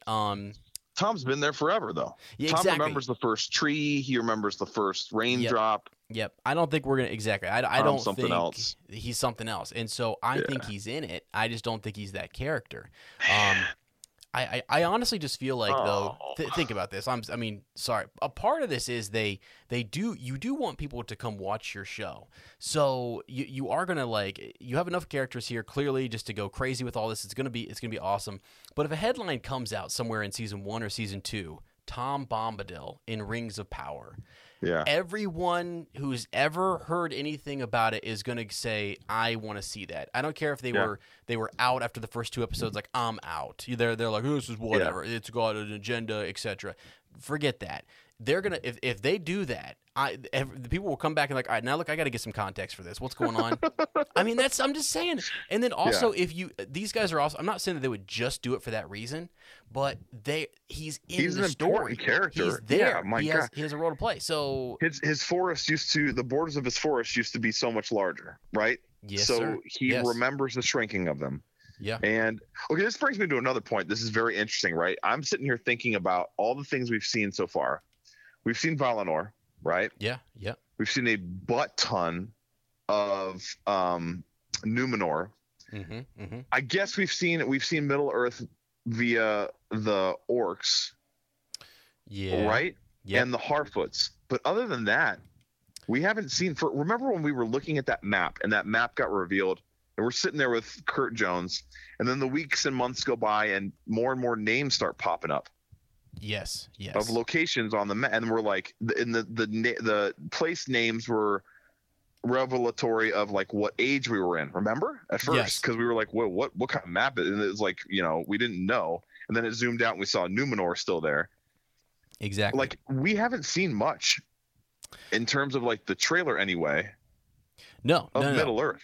No, I mean we've seen characters who are probably there, but we've not really seen like a lot of landscapes or because you can imagine like Moria maybe a little bit, but other than that, I mean. Yeah, that's true. Never mind. Yeah, the dwarves. We've seen a lot of we've seen a lot of the dwarves. But I think a lot of the man stuff, the kingdoms of men. Well, that might be Middle Earth. I go back and forth between that being a part of Numenor or being like men in Middle Earth. I can't. Oh yeah, no, I guess it's probably men in Middle Earth, but no, I mean, I would say because we see all the shots from Numenor or whatever, and so I'm calling that. Yeah, like I know what you're saying though is going back over and really seeing what's left. I mean, this is like what's over there after the first age. I mean, they get the special spot in Numenor because they helped out, right? They helped out in the first age. Yeah. So what are the other men doing? Like who's left over there and who's gonna? Right. I mean, that's something that we don't see a whole lot of. At least I haven't seen in the trailer. But we get a little bit of Gil-galad, a little bit. We just get a little bit of that ceremony in the trees. That's true. Yes. Realm, but that's about it though. I think. And we're going to get, like the founding of Rivendell, we're going to be able to see that too. Holy smokes. Man. Yeah, that's wild. That is wild. It's almost like, so one of these images we're going to look at in a second, you see Elrond walking with Durin. Mm-hmm. And they're in a forest and there's lots of leaves. Yeah. Yeah, I did. I mean, are they walking? Are they walking to the Hidden Valley? Is the Hidden Valley a gift? Huh. Yeah. Interesting. I don't know. You're right. He's got a long beard too, by the way. Yeah, he does. That beard is real long. I love it. Looks like Nick a brick. Okay, so lots to discuss. We could go on forever. Mm-hmm. Another cool thing I saw on Instagram was the ringmakers of the show. Oh yeah, man. Into the Fire. Now this is really, really cool. Go follow them on Into the Fire Jewelry on Instagram, intothefireJewelry.com. They've got really, really cool stuff, but they're the ringmakers, at least in part of this show. And I thought it was just so cool that you could literally go by well, granted, like $1,400. They're very expensive, but the ring of Gil-galad, yes, or the ring of one of the rings of Durin. You go to their website and you can just purchase them, no problem. Okay, they have tons of really cool rings. Yes, they do. Really cool rings. And like Jason Momoa has worn some and all kinds of crazy stuff. So this reminds me obviously of Jens Hansen, the jeweler that designed and crafted the One Ring. They also made some other pieces, like the necklace that Frodo wears. You can buy that. You can buy the One Ring from them. They're New Zealand jewelers. Okay. But I just think it's so cool that you can go buy these actual versions. Like it's that ring that Celeborn or Gil-galad, wears. Mm-hmm. It's on the website, and it's not listed as like the ring of Gil-galad. It's like called something else. Yeah, so I'm trying to find. I think you're right. Yeah. So yeah, but I think that's really, really cool. And we haven't really talked yet about the rings and how they look so different. They look so much more primitive and like rough hewn and like kind of more barbaric than the rings we were used to seeing in the Lord of the Rings, which is interesting because some of them in some cases are going to be the same rings. Like when we see Galadriel's ring, it's going to be the same ring and when we see Gil-galad's, we'll see the Ring of Fire, Gandalf later. Well, what's that going to look like when we see it here early on? They have to do different stuff, but true. And maybe even too, these rings like maybe aren't. Yeah, maybe they look different because they aren't going to be the ones forged by Celebrimbor. Maybe these are done more crudely because they're not by him or something. But I don't know. I love the aesthetic for the rings. The rings aesthetic is beautiful. Yeah, for example, I mean, I have this like fiery ash ring that's up in front of me right now. It's like $280. Seriously, oh cool. Go look at these. That's not bad. That's not bad at all. There's some other really solid. Put that on your dongle. Solid. I'm gonna. I mean, what? Anyway, they're cool. These are sick, and these guys are. It's high quality stuff here. This is really really cool. So I just followed their Instagram, Into the Fire Jewelry, and finest rings. So really cool. So cool. Go check that out. It's very interesting. I love all that prop making and stuff like that. It's really cool. Huh. And a lot of like really talented artists get exposed because of it. So yeah, which is good. All right, this leads us on to the conspiracy that's unmasked or maybe disrobed. I don't know. We need to call it an intimacy coordinator to get this figured out. But the story of Peter Jackson's ghost and how it may be further proof that the interpretation of the show did indeed change at some point and wasn't always planned to be a unique standalone realization or vision. Yep. So I like we said, we stumbled upon this, and as I read it, I thought to myself, man, this is I don't know what happened, Des. I don't know what happened, or if it was, I don't even know if it was contrived at this point. I think maybe it was just something that naturally occurred as they were dealing with the realization of getting into Middle Earth, not being the same creative team, not being able to work with Weta, but being able to film in New Zealand. Like I said, it's like 50-50 down the middle, like stuff that's similar and stuff that's drastically different between this show. Yeah. Not only in just like the way the characters look or the way architecture is or whatever, it's right down to like the creation of the show that maybe they just came like it says here, they came to a realization that it couldn't be similar. So anyway, this comes from an article in what is it? The Hollywood Reporter. There you go. Hollywood Reporter. Yep. And this is a quote from Peter Jackson. He said, I'm guessing if it wasn't Payne and McKay, it was someone high up. Asked me if I wanted to be guessing. Who is they? Yeah. Asked me if I wanted to be involved. And if you recall, if you go back to the annals of Ez and Lane, the annals. Yes. Annals. Not the annals. Yeah. Two ends. I have no clue. You will hear us talking about Peter Jackson being involved in a I can never say this word. Consultative role. Yes. Jeez. Yep. Like a guide, a wizard of sorts to run to. Right. So they asked me to be involved.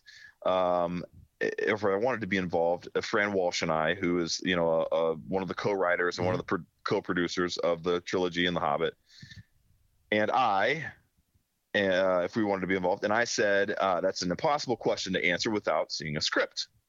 And Jackson recalled to Scott Feinberg on the Hollywood Reporters podcast. So they said, as soon as we get the first couple scripts, we'll send them to you. The scripts never showed up. And that's the last thing he heard, which is fine. No complaints at all. No complaints at all. No complaints at all. Ghosted. So like you said, someone dropped the note. Yeah. Some I don't know, like intern forgot to pass on that, hey, I didn't actually get those sent to Peter Jackson. I fell asleep and didn't hit send. But so Amazon responded to Jackson's comments very, very well, right? They said, in pursuing the rights for our show, we were obligated to keep the series distinct and separate from the films. Obligated. Yeah. So that's an interesting choice of words, right? Obligated. That implies like legally. They legally had to keep the show different from the films. Yeah. Okay. Yeah. What are you gonna say? Well, you let me know when you're done, because I got a couple thoughts on this. We have the utmost respect for Peter Jackson and the Lord of the Rings films, and are thrilled that he is looking forward to watching the Rings of Power, which he never said, by the way, but that's cool. Maybe he said it in another part of the article. I think. Let's assume he did here for a second. Right. Okay. To me, that's great posturing. If not, like, we're glad he's gonna be able to enjoy watching the show. Right, but to me, it's like it's either something with the Tolkien estate. Yeah. Or something that went down with the creative choice that, like, you know, either the Tolkien estate or Top Ship he didn't like or whatever. Or they just realized maybe the legality of, like, making it fit in. But really what it implies to me overall is that the initial intention was to make it fit. I don't think we were wrong about that. I think that was the message. Without going back and listening and going and reading old stuff, I can't remember for sure. But I really do believe, like, the initial intention was this is going to slide right in. And you're going to be able to seamlessly, you know, jump from the second age to the third age, and it'll feel like the same exact interpretation. So okay, a couple things. Payne and McKay are fans of this whole thing, right? They have this idea. They're picked to be the showrunners, and just like, I don't know. I mean, again, I'm not a writer, I'm not whatever, but if you were to pick me to run this show, I would look to the very the best thing that's out there for Lord of the Rings. Yeah, and that's Peter Jackson, and that's everything that he did. Right. Now, that happens to be owned by a different company, and they have different rights, and so they might be like, sorry, you can't be got some copyright things here. Right. We don't want you guys, you know, looking exactly like we, you know, you got to distinguish yourselves. So, because then you get like that creative sort of, did you take from too much from them, too little, too whatever, and who knows what, I mean, there's a lot of, it's a shame, but there's so much money involved in all of it or whatever. And they're just trying, I mean, from a fan's perspective, we would love that. We would love for them to be, you know, like, work together or whatever, and they got the rights to do it, and, you know, whatever. So I think that they definitely did, going in as a fan. We're like, we like this, we like this, and somewhere along the way, the legal team said, by the way, we have to be clear in our differences here from that adaptation, even though it's a different source material or whatever. And I don't know all the legal stuff, but I can only imagine that that's what they mean by obligated, right? Because that's Amazon Studios saying we were obligated to keep the series distinct and separate from the films. I mean, we're talking about these things like they're in the same, because they're so well done, they are so well respected that you have to tread. I mean, if you're going to do something now as Amazon Studios, it has to match up. It's got to be somewhat that it's got to be respect. It's just it will be. People will compare it to that. Whatever. So they want Jackson's involvement, which they did. That's a good thing. That's a good sign that they said, let's talk to Peter. Let's see if we can get, you know, his thoughts on this. Let's get the best teams, the best minds around this, because we want to make the best product. And then and it'd be idiotic to do it any other way, wouldn't it? Like, yeah, for sure. Why would you not go at least pick his? At the very least, you got to go pick his brain and be like, okay, what did you, if you could have made this series, like, where would you film Numenor? Or, like, thinking about New Zealand, right? Like, he knows New Zealand. You wouldn't even need a scout. You could just go to PJ and be like, hey, what, like, where should we go to film this? Like, what would be a good, how do you handle all this inside of New Zealand, right? Yeah. So let me bring something up here. I think they've changed the location for season 2 they have. and stuff. They're going back to the UK. So remember, it was supposed to be Scotland. originally. And then because we were made all those jokes about you were going to run into him when you went on your trip with your dad. I'm in the show. Yeah. You are in the show. You've been there. You and Lottie. Right. Yeah. Jeez. And then they moved it to New Zealand because it was, there were, so many changes. But so many changes. Okay, I would just say from outside of all of this, if you told me that they're making the show, I look at the orcs and I see how awesome they look, but yet they remind me of the orcs that I saw in Peter Jackson's films. And you tell me, oh yeah, and they're filming it in the same spot that he filmed everything, and they went intentionally there to do it. Like, why? Is it because of the landscapes and all? You know what I mean? Like, that was their choice. They wanted to go there because it's known for Lord of the Rings. It's known for having a Middle Earth vibe, and they don't want to lose that. So, as my question is, like, the underlying question I have is just like, what changed? I would just love to know. I don't have to know, but I would love to know what changed. Like in. Well, I'll tell you what. It could have been. Some of the I'm spitballing. This is total speculation, and Ez is probably going to sound like an idiot here because I typically try to steer clear of this. Yeah, whatever, but Mr. Rings of Power. I would imagine like in the kitchen scenario. I'm razzled. He's got me on the ropes. He got. I would imagine. I'm about to turn into Post. I'm about to start spitting, like laying down some tracks. So. But you think about the too many cooks in the kitchen. That's what I'm trying to say. Yeah. Okay. Yeah. So perhaps they had different people who were giving advice, who they were like, because there was a vote of confidence by bringing in those people. But then it's actually what George Lucas said with the sequels. Is like it's either like you're gonna have me super involved or not at all, not at all. Like he's like, and then he even reflected and said, gosh, I'm probably gonna get in there and mess everything up. Like because I have a way I would do it, and I don't know why. I just need to step away completely because I'm going to be a mess. So they might have came to that realization and said, "Okay, I know we just reached out to Peter Jackson, but like we're already having a couple different opinions floating around, and I think that's okay. Like trust the showrunners because the showrunners, as you've pointed out, were questioned heavily by tons of other podcasts and other people who were calling them green, calling them." Which I think green's a pretty good color. Though. No, not by us, baby. Not by us. Green is a great color. They were locked in the room. People don't know this, but Lane and I, we rotated shifts outside that room, guarding it. Yeah, we were did. guarding on the airwaves. We tried to get in. We weren't allowed. Yeah. Mm-hmm. So. Yeah, we were. We set up a virtual link that it was an absolute. Yeah. It was a chain breaker. You couldn't get through it. But it was an electrical fence, honestly. Okay. Yeah, that's a great point. And honestly, it should give us more confidence in the show because they saw what they had and they thought, it's like you riding your bike. You don't need training wheels anymore. They saw what they had and they thought, we like where this is going. Like maybe we don't need Tom Shippey as much as we thought we did. And we don't need to reach out to Peter Jackson. Like, maybe they honestly just got caught so up and got so caught up. It's so late. So caught up in the creative process that maybe letting PJ have the scripts slip their mind, or maybe they thought, this is that's totally a clerical error on somebody's part. Like somebody just forgot to get back to him and say, Peter, no, whatever, but we don't mean to ghost you. I mean, that's bad. That's a little bad form. It just they shouldn't, whatever. And he said again, no worries, like that. Maybe that happens. Maybe that's more common than I'm sure he doesn't really care either. Because the other thing too is like them not replying means there's no news. There's no news article that says we're not involving Peter. You know what I mean? Like for they can kind of steer clear of that because that makes headlines. That's the thing. Yes. And they're like, no, this is top secret. We are not. No more leaks out of the kitchen. We are going to run this the way we want to run it. We've got the people out of here. We don't sorry. We need to double down on our guys and say, seriously, we got to double down and say, let's just as a team make the best thing that we can make here. We have these diehards who are pouring their heart and soul into this, and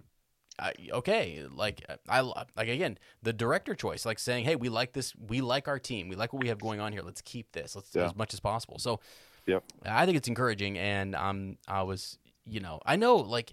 The other thing is, so if Peter Jackson comes in, he might come in for just to throw like one email in the mix or something, or just a few different things. He'd provide notes is what he would do. And he's not been in intimately, right? On all of the discussions and the storyboarding and all that kind of stuff. So that might be, what does that do if you're not in on it? Like you get the script and that's about it, really. I mean, maybe they also had so much confidence too, and being fans, that they thought Peter Jackson is just going to say, "Great job, guys, keep it up."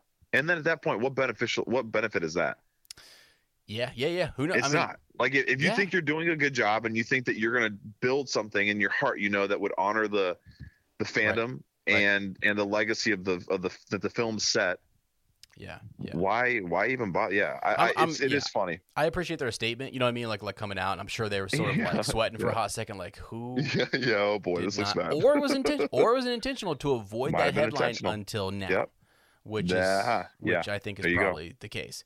So, oh well, it is what it is. I'm just happy to hear that they were reaching out to people, to the estate, and the estate gets involved and things get super tricky and stuff. And I was shocked. I still don't understand it. I still don't understand it either. I'm waiting for somebody to break it down for me, or I don't know that I want to. Entertain me, okay? I'm not. But.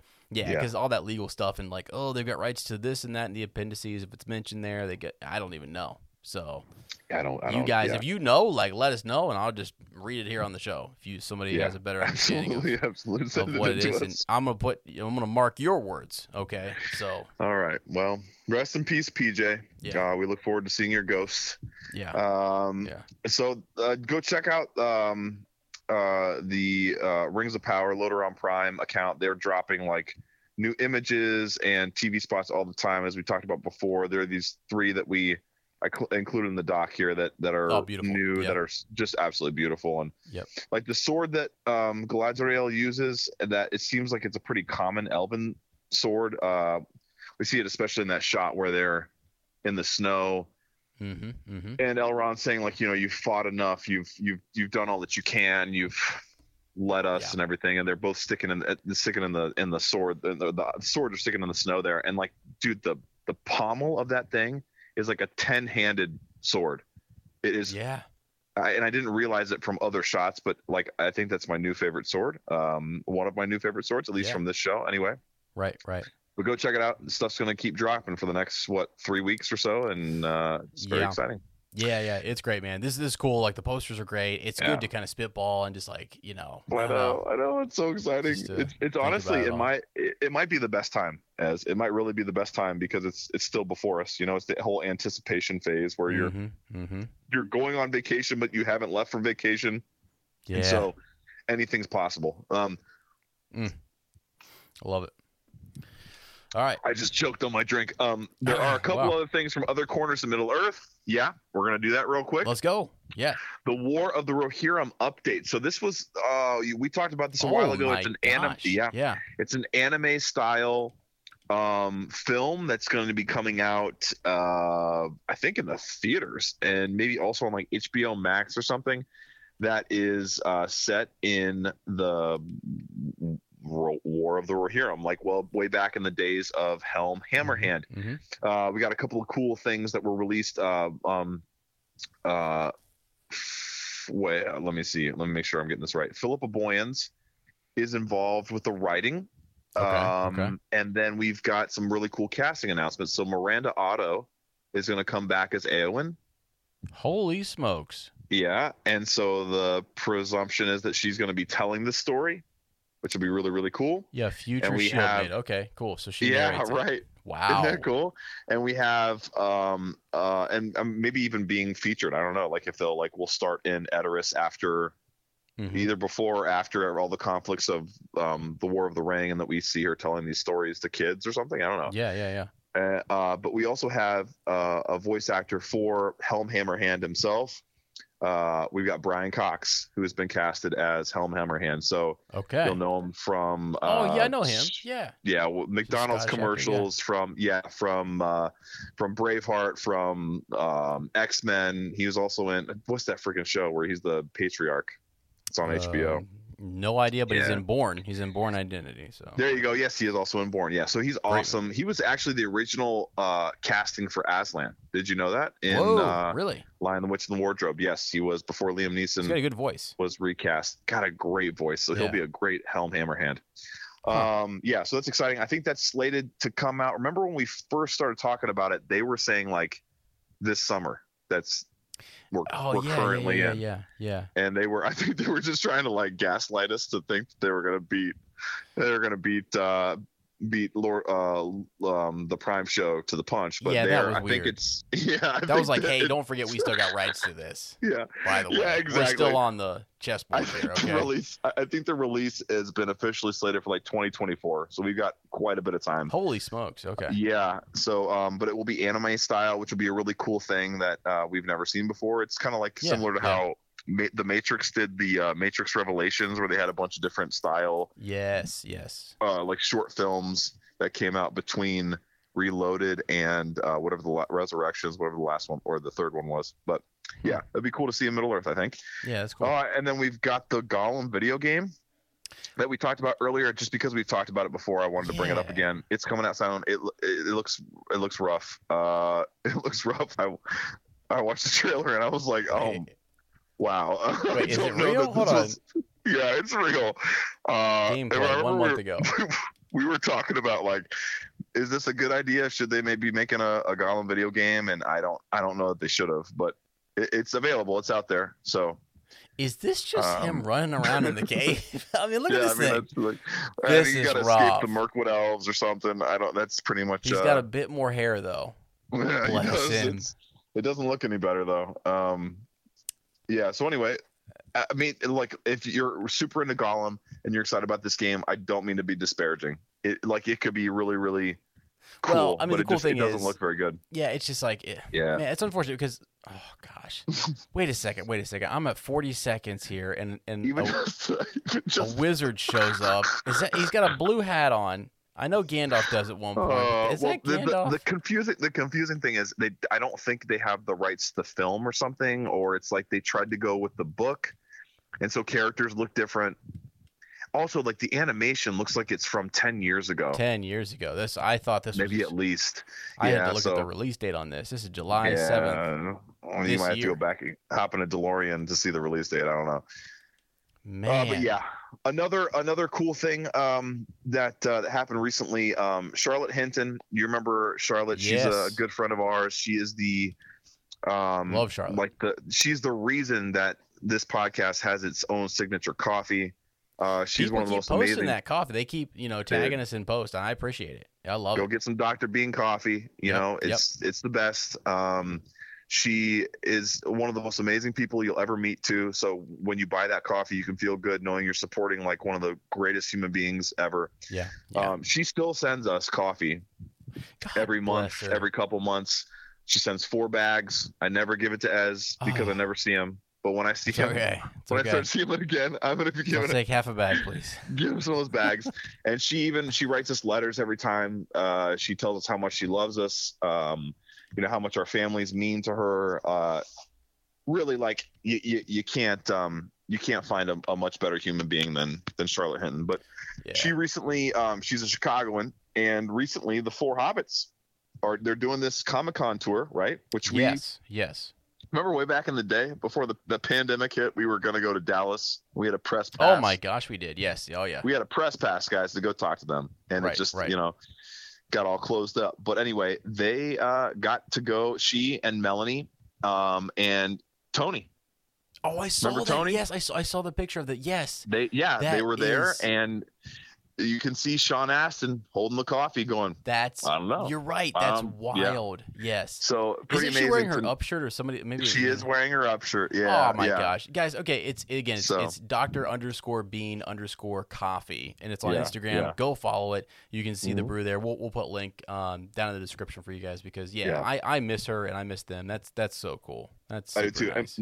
More than anything, that picture made me just think how much I miss, people we've met through this podcast that we haven't gotten to see for a few years, that came without having ever met us before, came out to our house and celebrated an LEP or 2. And she did the dishes up in there. I remember, man. She did the dishes. She did the dishes at your house. I seriously want a wonderful. I don't know if I ever told you that because we went back and I was like, man, I want to clean up.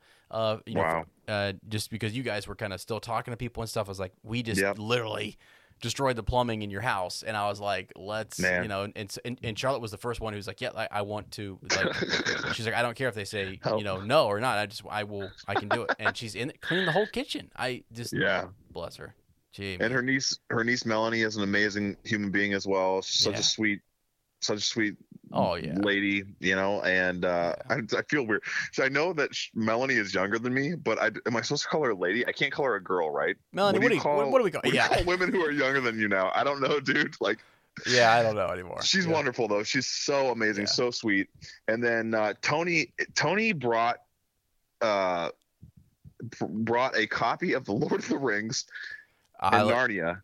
Remember we signed that bad boy. Well, I remember we brought up Tony probably about 5. I mean, it was like 6 or 7 weeks. I was so blown away by he was Tony so was cool. amazing.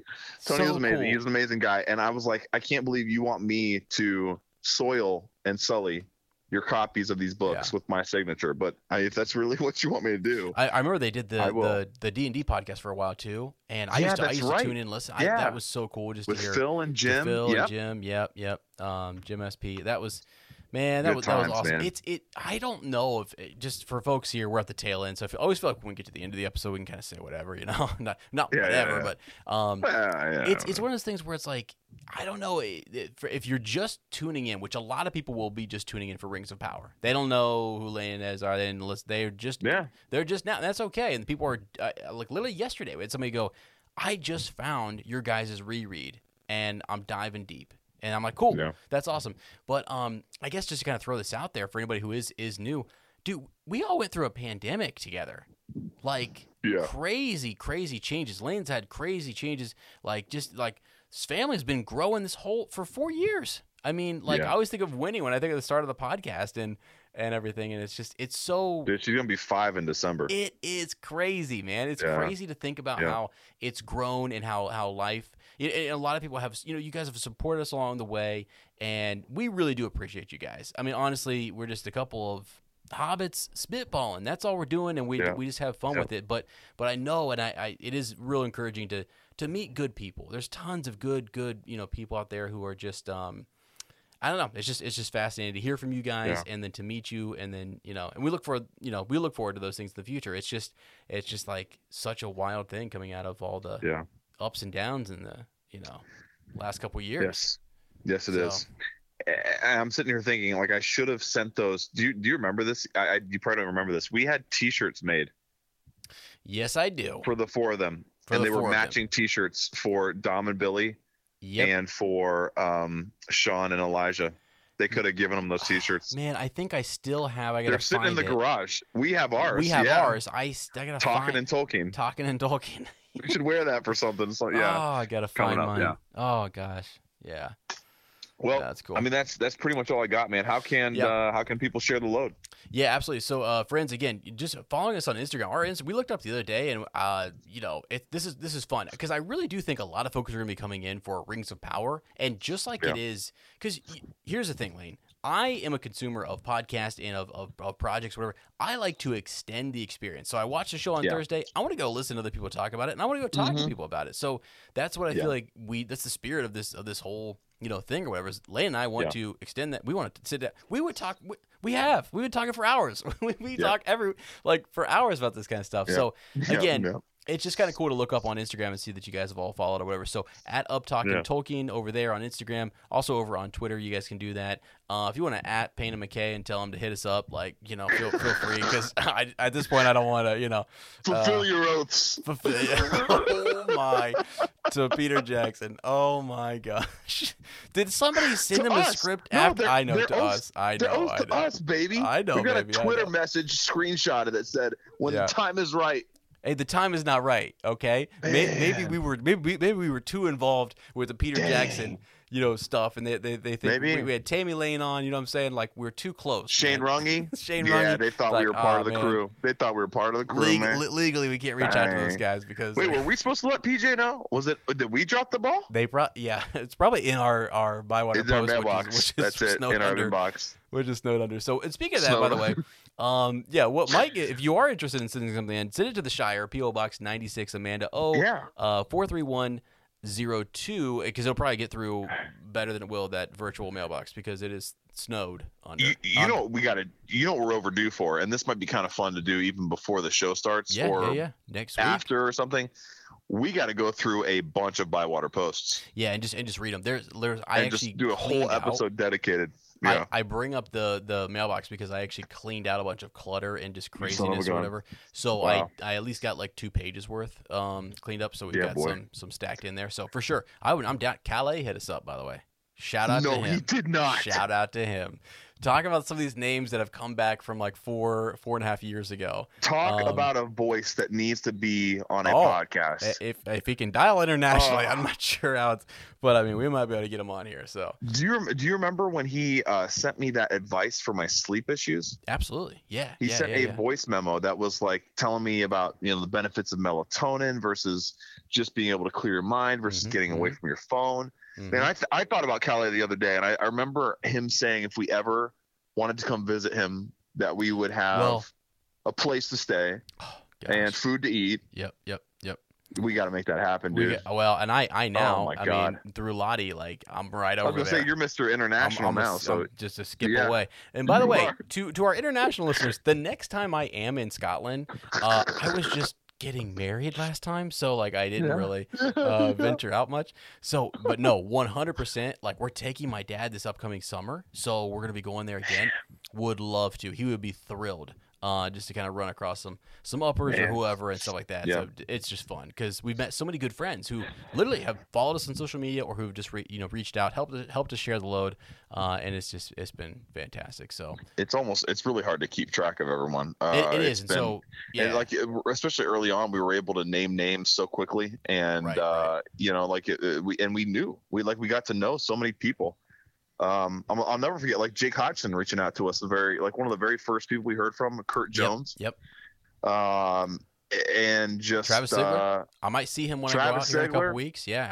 Travis Sigler, huge shout out. Travis, he was on the Friendship on Absolutely. Yep. He was featured on an episode with them and got some to weird talk about the mead. Yes, That's sir. right. Still waiting on ours, Trav. Hey, Trav. I'm going to have to go out there and pick it up by hand, I think. I think he wants me to stop by and get it by hand. I think you should. I think you should go knock on his door and say, where's my damn mead, bro? You've been keeping the coffee, so I'm going to go get the mead, okay? Do it. I want you to drink it all. Gosh. Man, I will. Anyway, and if you are just joining, right, like this is one of the beautiful things about this podcast is like you just, I don't know, it feels like a super accessible group of people. Oh yeah. That, if you don't connect with us, you can. There's so many people who have made connections and friendships, and like I think somebody got married like through the group. Yeah, probably. I mean, it's awesome. I think it's like wow. Yeah, I mean, love it, man. Todd Robbins popped up the other day in one of my. You liked the picture of mine on Facebook. Yes. I thought about Todd. How we haven't met him in person, but can't wait to someday. Yeah. Yep. Remember anyway, his home cinema is incredible. We did some incredible some of those Zooms we did, and he was like showing us around. I'm like, Todd, come on, bro. Well, hey, speaking of the Zooms, so if just depending on whether I can get it running up here in the Forge, boy, at least for the first 2 weeks, I think I will be live watching it. Okay. I think I'm going to be watching it live, and I think we're going to be recording Thursday nights. Yes. Now, I got to check on this, but I think it's dropping at like. You said 7 o'clock, right? I think it's like they say G. Where did you hear this? I haven't seen this anywhere. It's nowhere. This is just my insider wizard radar telling me that you know what I'm saying. I'm pretty sure because there's another Amazon Wheel of Time that I cover, and Amazon drops their stuff at the night before. I keep calling it GMT time, Grand Mountain time. No idea what it is. It's Greenwich something. Greenwich Mean Time. Yeah. Okay. Grand Mountain time. So whatever it is, but that would be I think 7 o'clock for us Eastern Standard Time. So I think that's when they're going to be dropping. So I'm going to be at 6 o'clock live on a Thursday, refreshing my screen for hours. If you want to see me just refreshing the screen for hours, just come check it out. I obviously can't show it to you guys, but I will be there refreshing. You can be like, hey, how's the refresh? Taken off YouTube, right? Yeah. So we won't be doing any of that, but I'm going to try to figure out a way to then shortly after, we'll have Lane he'll call me up and we're going to do some reactions that way for September. And then as we get into October, we'll see. We're I want to cover this thing with a fierceness, my friend. I am like, yes, we are ready to cover this show. So Well, we talked about the plan is to watch the show, call each other, like a half an hour after we gather our thoughts kind of, and then, record and do our own little takeaways and then open up the phone lines kind of a deal. Yep. Exactly. Which would be something we've never done before, but with this new dongle. With this new dongle, a lot of things are possible. And so I think to some of our patrons, by the way, who thank you, have been supporting us this whole time.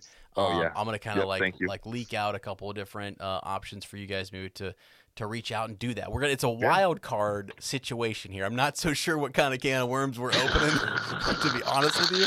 So someone's going to call in and be like, hey, I really like that Gollum game, man. Oh, man. I don't appreciate your take on that Gollum game, man. I'm gonna shut them down. I'm gonna shut. Do you think we could hear from I Eat Tacos? Talk about going back to the beginning. Oh, if we hear from him, I will probably have to. Myron, please get back to us. Actually, he might have been the first guy we ever heard from. First person we ever heard from was Myron. On any of my it's wild, right? And what happened to him? Is he still around? He was still running. Last I heard. Doing the runs. That kid could run. We got to get a hold of him. Yeah, we do. We need to have him on an episode. Yeah, we got to get him. Well, I'll send him the number and say, Myron, here's the link. Click. The floor is yours, Myron. Yeah. The floor is yours. So, all right, friends. Well, hey, thanks so much. We appreciate you guys. Again, if you like the podcast, all that good jazz, subscribe away, like it, write that review, comment, send us the old shadow facts. We'll see you next time, friends, and remember, Sauron lives.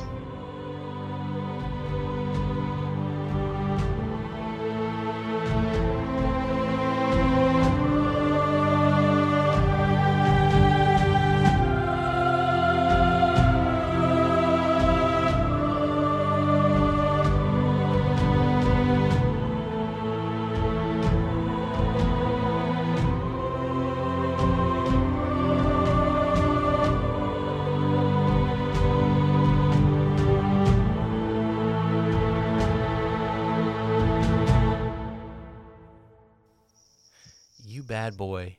Do you like that line? You like that bad boy. Have you heard of Sauron, boy? As humans, we're naturally driven by the search for better. But when it comes to hiring, the best way to search for a candidate isn't to search at all. Don't search, match with Indeed. When I was looking to hire someone, it was so slow and overwhelming. I wish I had used Indeed. If you need to hire, you need Indeed. Indeed is your matching and hiring platform with over 350 million global monthly visitors, according to Indeed data, and a matching engine that helps you find quality candidates fast. Ditch the busy work. Use Indeed for scheduling, screening, and messaging so you can connect with candidates faster. And Indeed doesn't just help you hire faster. 93% of employers agree Indeed delivers the highest quality matches compared to other job sites, according to a recent Indeed survey. And listeners of this show will get a $75 sponsored job credit to get your jobs more visibility at Indeed.com/podcast. That's Indeed.com/podcast. Terms and conditions apply.